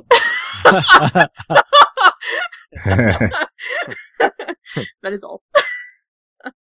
Matt. I liked it okay. Yeah, I don't know. It wasn't super great, but I did enjoy some more sides to Al that we got to see. Oh, you mean like angles? Like with his shirt? I liked all those different physical angles of Al that I haven't seen. And his facial got to expressions. see more of his gut. I think I saw behind his ear for the first time. No, I liked the scene where he was like feeling sorry for the Reverend. Yeah. Not sure what I think of Alma's dad yet. Oh yeah. All you can think of is Boy Meets World. Yeah, it's tough to guess. I'll give it 7 out of 10 blowjob rants. Very good. I like this episode fine. Didn't feel super action-packed, but that's okay. I enjoyed getting Al backstory and meeting Alma's father, even though I don't like him. That's interesting. Good stuff between the Doc and Jewel, Trixie, and Saul. Yeah, it was okay. So I'll give it 8 out of 10. American Optical back focus single swing cameras with Meyer Gorlitz Trio Plan 210mm lenses. Nice. You do enjoy saying that, don't you? I do. And that time I kind of got it out. Without being tripped up. too tripped up. Will, who's your character of the episode? I'm gonna give it to Al. Yeah. Okay. I think he rocked this episode. Carol.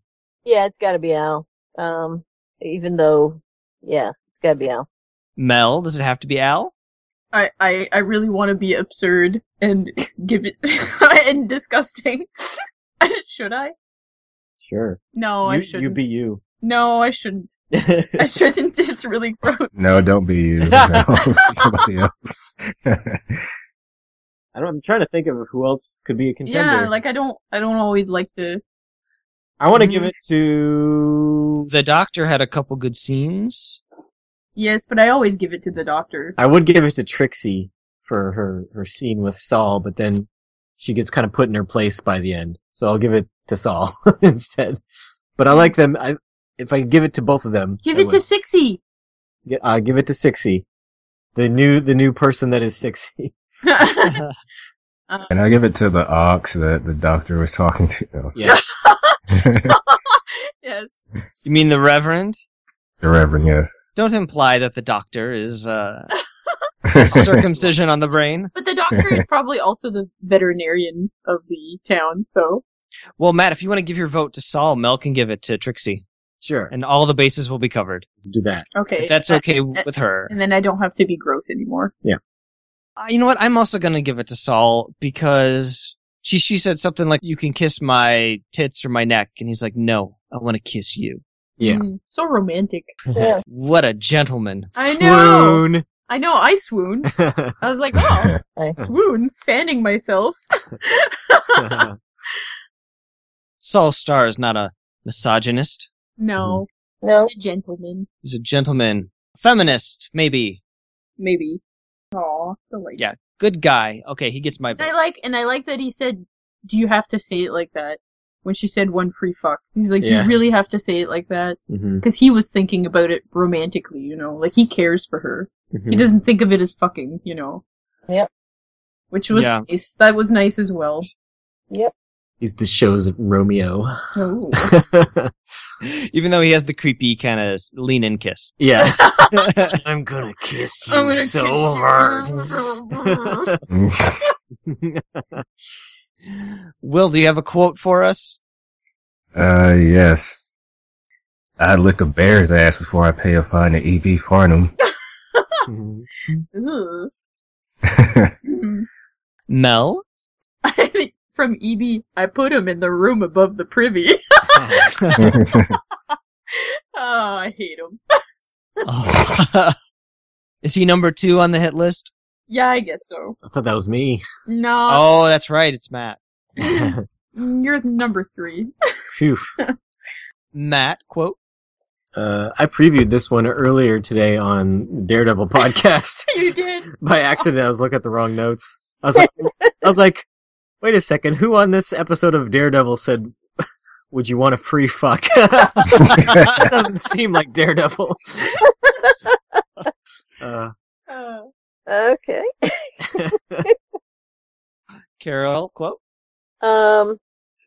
This is Al when the guy came to him about making Stapleton the sheriff. Tom, nothing Stapleton's got on you can't be solved by Dan Doherty. That is one of my quotes. Up. My main quote is an EB quote. Your repast awaits your mouths. I have about 3 backup quotes from the last Singing Alone. Go for it. Okay, you suck my dick and shut the fuck up, huh? And then there was, you got a stagecoach to catch or something? Slow the fuck up. And the last one, of course, is, okay, go ahead and spit it out. You don't need to swallow. So disgusting. Hey, gross. All right, this is an exchange between Al and Doc. So what'd you tell her?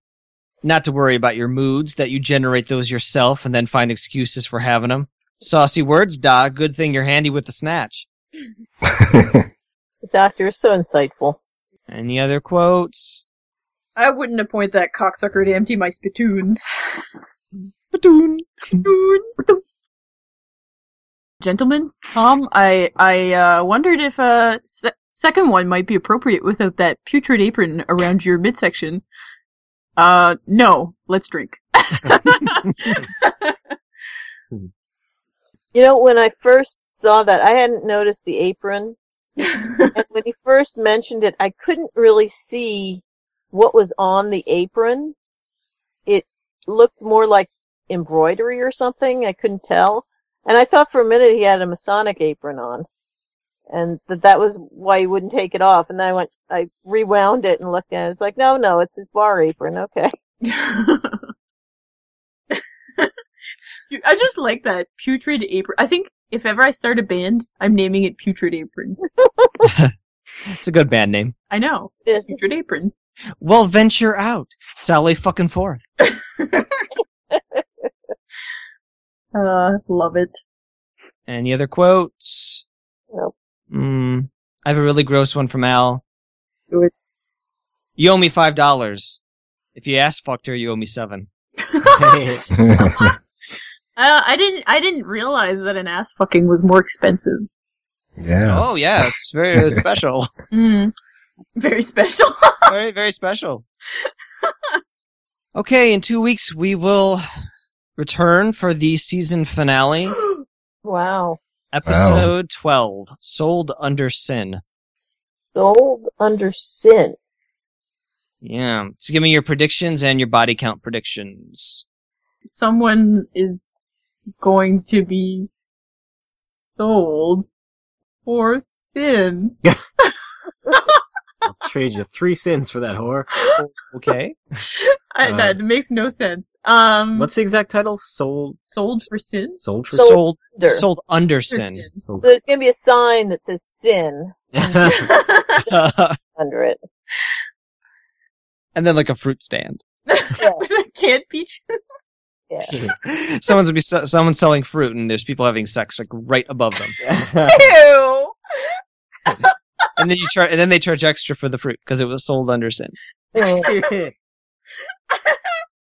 Sorry, I am just picturing that they store all the canned peaches in the most expensive room in Al's establishment. You know, like that's the room you would go to. This doesn't even make sense. I don't know where I'm going with this. I predict Eddie will get caught stealing from Sai. He will die. Alma will tell her father to get the hell out of her life. He will leave. What other stories are going on? The doc will shoot the Reverend, put him out of his misery. Al will shoot the Reverend. Yeah, maybe. But that Saints Row game, it's the doc's gun. Video games don't lie. I'm going by that, assuming it's a spoiler. Maybe the Doc will beat the Reverend with the Jules boot. Why would he do that? He's gonna be like, "Here, Jewel, I made you a boot." He's But getting rid of first- the evidence. Nobody would ever suspect that it's Jules' boot. No one would ever suspect it. Somebody killed the Doc. Oh, Jules' boot print is in there. Lock her up. Yeah, those are my predictions. Okay. Carol, do you have any predictions for the finale? Sold Under Sin. It seems like, Well, you don't have to get stuck on the title. You can just think of Yeah. where stories may end up. right. Well, I think Elma's father's going to try and sell her out. I don't think he's going to be able to. I think he's going to be, I think Seth and Alma and all are going to foil his plans. I don't think she's going to kill him, but it just occurred to me that would be something that could happen. The magistrate thing, I think, will go till next season, but Eddie, I'm pretty sure Eddie's going to get caught. It might go to next season, but I could see him getting caught. But for some reason, I just don't think he's going to die right away. But He's going to be pig food. He's going to be pig food. Oh, I don't want Eddie to be pig food. I want him to be around for a while. I think he's But he's going to get caught. He's going to come to a bad end. Yeah, he's not gonna be around for long, I don't think. Uh-oh. You know, when you were saying about Sai needs to die, it's like, Sai can't die, unfortunately. No, I know, because he's the baddie. He's gonna... Well, because Al's got to have somebody to threaten him, you know? Yeah, and if they get rid of him, they need someone new, so... Yeah. I'd love to see Sai go in many ways, I but... know. Is Calamity Jane going to come back? Oh. I'd love to see her come back this episode, but, you know, I don't think so. Is she gone for good? No, I don't think so. She gotta come back. Mel, do you have any predictions? Not really. You gotta throw something out there just so you have the possibility of having a point. I know. Just throw one instance of one storyline. I think... Where do you think it's going? Let me think about it. Where's the Seth Alma thing going? Well, they're obviously gonna do it. Next episode? Yeah, sure. No. And then his family's gonna show up and he's gonna break it off. So his family's gonna show up while he's having sex. It's gonna be like, kind of like a karma thing. Yeah. They're gonna walk in on him. And then they'll be like, what is going on? And they're gonna be like, No, wait, it's gonna be his wife. We just came for this. Yeah. It's gonna be his wife and kid that walks in, and Alma's family walk in all at the same time, and they're like, very, like, it's gonna be the most awkward cliffhanger you've ever seen. It ends right there? Yeah, it ends right there. That's the most awkward. And then they're gonna, Alma's family is gonna sell her off because she was sinning. They're gonna sell her to a brothel somewhere. And you can't sell Seth, though, because he's a man. That's how things work back then. They're gonna dress him as a woman and then sell him. Yes! Thank you. Alright. What about body counts? The season finale, think it's gonna be more than 0? 2. 2? 1. Okay. Huh? 1. Mel? Go for 3. I'm going for 3. Wow. If I'm wrong, Go big or go home. if I'm wrong, it's your fault. And now move up to the top of your most, Yes. This list is not static. yeah, top of the kill list. That's right. Well, we will find out in 2 weeks when we cover the season finale, Sold Under Sin. Our guest for the episode is Ina, the lovely Ina. Woohoo! Yeah. Well, thanks for joining us today. Oh, thank you for having me. It was a delight to be here. Do you have any projects on the interwebs in which you would like to promote? Yes, funny you should say that. I have down below a Babylon 5 intro cast, kind of like this, but for Babylon 5. There's What We Make that I do with Matt for all things Terminator. And also there's the Sensate podcast for the new show Sensate. Very good. Why is it called Down Below?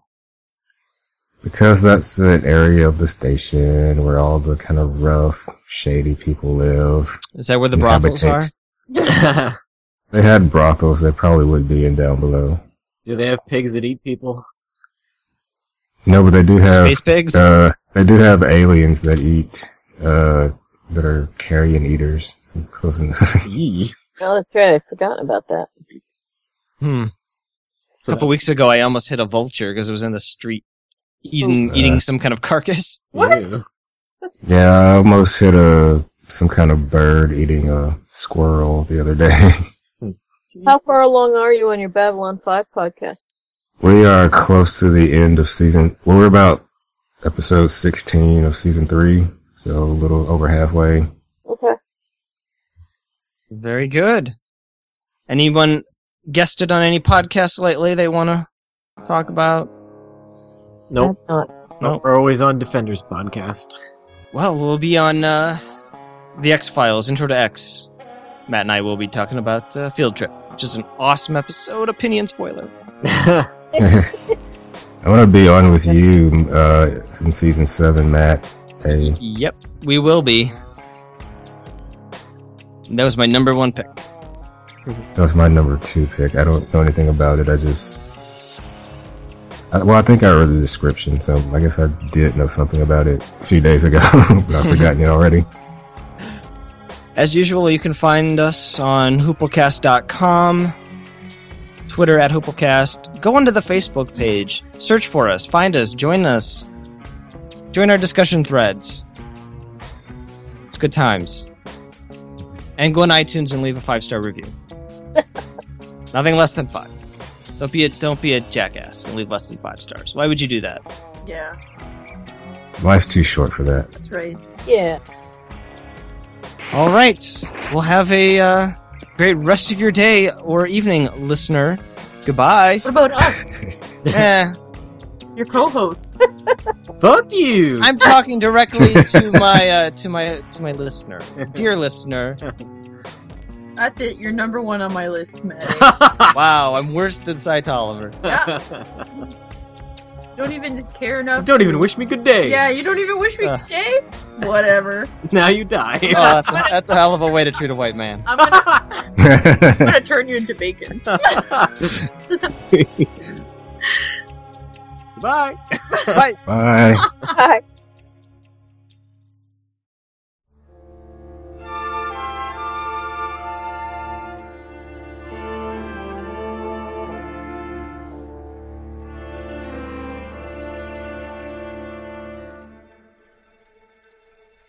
One boy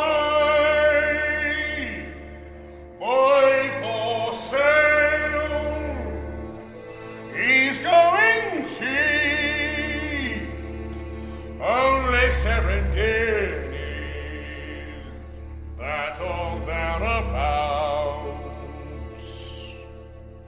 Small boy,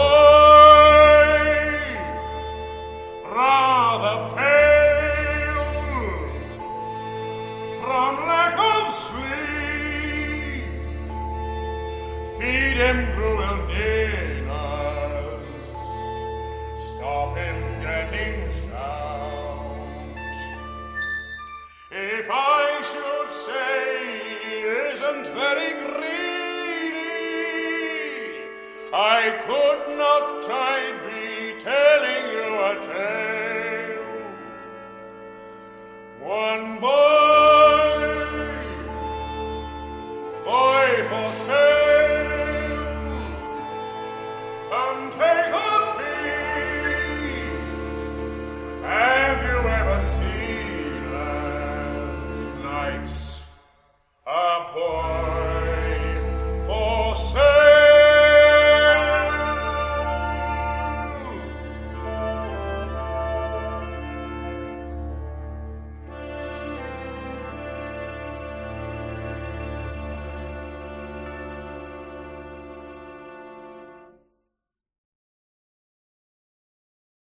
One day, Mr. Snake decided to bake himself a hoe cake. He gathered some dry sticks lying about his doorstep and built up a fine fire in his kitchen stove. He took his little black kettle off the shelf and carried it down to the spring. He filled it with clear, fresh spring water. When he returned to the house, he saw that the fire was burning brightly. and so put the kettle on the stove to boil. Next, he measured out some meal and beat up a couple of eggs.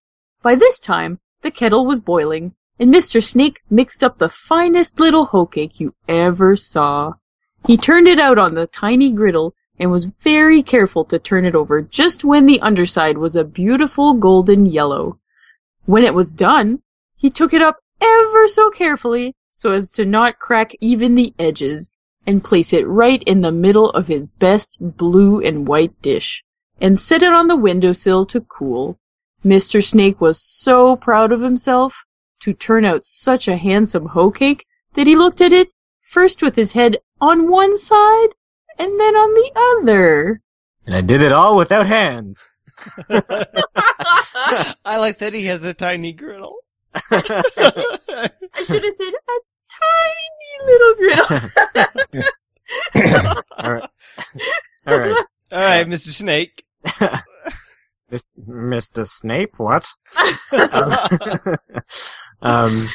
My mercy me, I don't believe it is safe to leave this hoe cake here on the windowsill without someone to watch it. There certainly is a thief in this neighborhood. My red flannel muffler was stolen What? What the heck? My red flannel muffler was stolen off the line last week, and I have suffered from sore throat ever since. My best hat was taken right off the porch the minute my back was turned.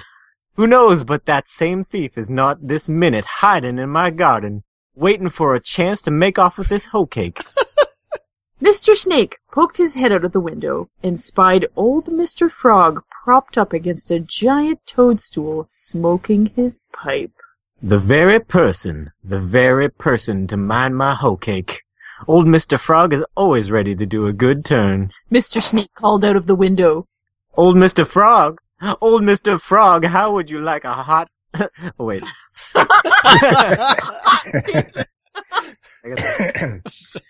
Old Mr. Frog, how would you like a piece of hot hoe cake right out of the oven?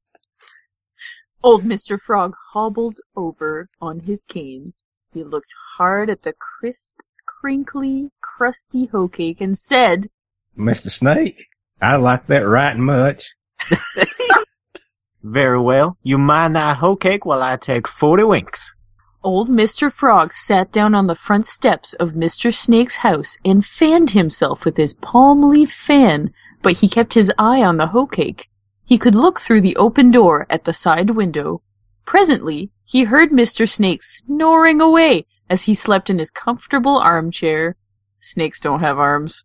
I made a cake. That's true. Old Mr. Frog shut his eyes. His fan went slower and slower, slower and slower, until pretty soon it stopped moving altogether. Old Mr. Frog was asleep. Or dead. Went a dry twig down in Mr. Snake's garden. Slowly and silently up the path stole Lazy Liza Lizard. She peeped up over the top of a young cabbage head. Nothing was to be seen of Mr. Snake, so she scuttled over to the back porch. The hot smell of fresh baking filled the air. She sniffed and looked about with greedy eyes. There was nothing to be seen there, so she scampered back to the grape arbor and took a look at the side of Mr. Snake's house. There, on the windowsill, she spied the blue dish. I thought I was not mistaken. Mr. Snake has finished his Saturday bacon. I wonder what it is. I wish I could see. Lazy Liza Why Lizard. do we all have southern accents? I don't know, it's great. I love it. Deadwood. I'm changing my accent. Yeah, me too. Halfway through. Have to redo your first line. Lazy Liza Lizard looked back over her shoulder and saw a big tree that shaded Mr. Snake's house. She scuttled over and climbed up the trunk and out on the tip end of a long branch. There she could look right down on the windowsill. A hoe cake? It shows my tail's on straight. A sizable one, too. It would last me 2 whole days. Well, what luck. Now, with Mr. Snake, you're taking my advice and left his boards rough instead of smoothing them out and painting them all with that sticky yellow paint he's always bragging about. I could climb up there and get that whole cake, blue and white dish and all. I hope Mr. Snake follows on his own paint pot.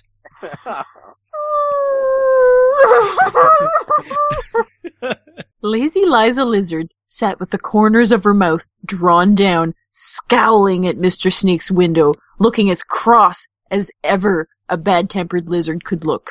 Suddenly, she scrambled down out of the tree. She ran around the corner of the house. There she began to tug at a ladder which Mr. Snake had hidden among the bushes. She struggled and tugged and struggled, and finally dragged it over the grass to the window. She stood and listened, but heard not a sound. Mr. Snake is not at home, smiled Lazy Liza Lizard to herself.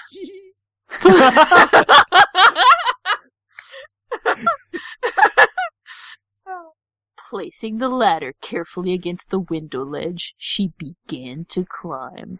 Step by step she went, not making a sound. She seized the dish and then peeped over into Mr. Snake's living room.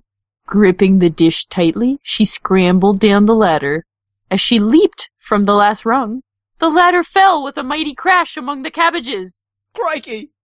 Old Mr. Frog woke with a start. He looked at the windowsill. The hoe cake was gone! He looked at Mr. Snake. Mr. Snake slept on. Old Mr. Frog snatched up his cane and hobbled around the side of the house. Nothing was to be seen of the hoe cake, or the blue and white dish. The latter lay upon the ground. Old Mr. Frog took his glasses out of his pocket and looked down. There, in the mud, were funny little tracks. Old Mr. Frog nodded his head wisely. I thought so. Lazy Liza Lizard, Lazy Liza Lizard. Now we shall see who is the smarter, Lazy Liza Lizard or old Mr. Frog. Old Mr. Frog knows how to play a trick, too. If I can only get to her house before she does, she won't dare swim across the creek with that hoe cake. She'll have to run all the way around and cross the bridge. She'll have to run all the way around and cross by the bridge. We shall see. Oh, Mr. Frog can play a little joke, too. You get all the acting awards, Will. Sorry, I love that old Mr. Frog just, he's like an old, I know people like this. They talk to themselves. And just alright. Hurriedly, old Mr. Frog set out down the little path. He swam across the little creek and hobbled down the path onto the other side. Soon he came to the cave, which was Lazy Liza Lizard's home. He peeped inside. She had not returned. Mr. Frog went in and climbed away up to the top of a huge flat rock, which helped to form the roof of the cave. There he waited. If he peeped over the edge, Mr. Frog could see the tiny table and cook stove. No sunshine could get into the cave. It was filled with dark shadows. Everything was very quiet, and old Mr. Frog lay very still. Finally, he heard footsteps running up to the door. It was Lazy Liza Lizard. She came in and set Mr. Snake's hoe cake upon the table. She pulled up a big chair, sat down, and fanned herself with her little apron. Suddenly, from up somewhere above, in the dark roof, came a deep voice saying, Snake baked the hoe cake, set the frog to mind it. Frog fell asleep, and Lizard came and stole it. Snake baked the hoe cake, set the frog to mind it. Frog fell asleep, and Lizard came and stole it. Lazy Liza Lizard stared up at the roof, but it was too dark to see in the shadows. What? She peered all around the room. I don't have any lines, so I'm gonna be like, what? Where'd that voice come from? She peered all around the room. Still, she could see no one. The deep voice went on. One more time, Will. This one has to be more menacing. Snake. Oh, excuse me. don't hurt yourself. Got a Mr. frog in my throat. Yes. You're being a bump. Snake baked a hoe cake, set the frog to mind it. Frog fell asleep, and Lizard came and stole it. Lazy Liza Lizard trembled with fear. In her head, in her little apron, the voice became deeper and angrier. This time it said, Snake. Oh. Snake baked a hoe cake, set the frog to mind it. Frog fell asleep, and Lizard came and stole it.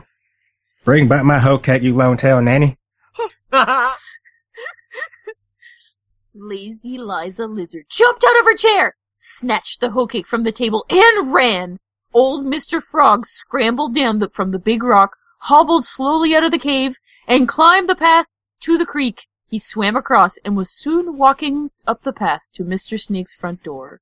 Mr. Snake, in his armchair, was just yawning and stretching himself. He called out, Well, Mr. Frog, have you been watching that hoe cake? Old Mr. Frog nodded his head, a little out of breath. I reckon I have, Mr. Snake, I reckon I have. For there, in the window, was the hoe cake, looking for all the world as if nothing had ever happened to it. Mr. Snake brought out his bed rest and, oh no, wait, best red. That wasn't going to bed.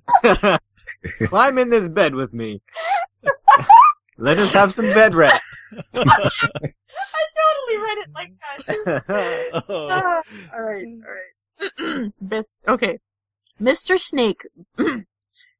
Snake brought out his best red and white tablecloth, which he spread on a little round table on the front porch. Very well, Mr. Frog, you shall have your share. You shall have your share. Mr. Snake cut the hoe cake very, very carefully. He passed it to Mr. Frog. Old Mr. Frog took his half of the hoe cake. Thank you, Mr. Snake, said old Mr. Frog contentedly. You're very welcome, returned Mr. Snake politely. Old Mr. Frog sat at one side of the table, and Mr. Snake at the other. The sun shone hot, and everything was still. Mr. Snake and old Mr. Frog ate the hoe cake, but said nothing. They were both thinking it was a very nice party. And Lazy Liza Lizard died of starvation. It was a very nice party. Stop interrupting the narrator, Matt. It was. But you know what? It would have been nice to invite the lizard. I mean, she only stole it because she was hungry and she needed friends. This is a story about poverty. And about helping your neighbors. Yeah. What have you guys learned about this? Like, that's what I've learned. What's the lesson here? Yeah. The lesson here is that people may do you a wrong. They may take things from you, but if they do it, it's probably out of a sense of urgency, out of necessity, and maybe you should be a little more understanding and try to forgive them. Yeah. Share your fucking hoe cake. Share your fucking hoe cake. And also don't do accents because you're gonna offend people. Like all the Australians right now are just going to refuse to listen to this. I just realized I was doing a Canadian accent. I'm out. I quit. I just realized my Mr. Snake sounds like Frank Underwood. It's true. It's true. Oh. Yep. That happened. And Mr. Frog watched that hoe cake like nobody's business. Not really. No, steal a hoe cake from a frog. Did he murder Lazy Liza? No, she got scared because she heard voices in her cave. And now she's like in her cave starving to death. Oh. Because she couldn't eat that hoe cake. She has a family history of schizophrenia and she thought she was going crazy, hearing voices. Oh. That's a really sad story, man. It's very sad. I don't like Mr. Frog. No, he's mean. That's right. What a jerk. Yeah. What a dick. Gosh. It's a good story. That was a fun story time. It was a good story. Yeah. I'm all tucked in now, by the way. Yeah. I read myself a story. I'm tucked in. Put yourself to sleep. That's right. snake baked a hoe cake and set the frog to watch it. The frog fell a-dozing, the lizard came and took it. Bring back my hoe cake, you long-tailed nanny-o.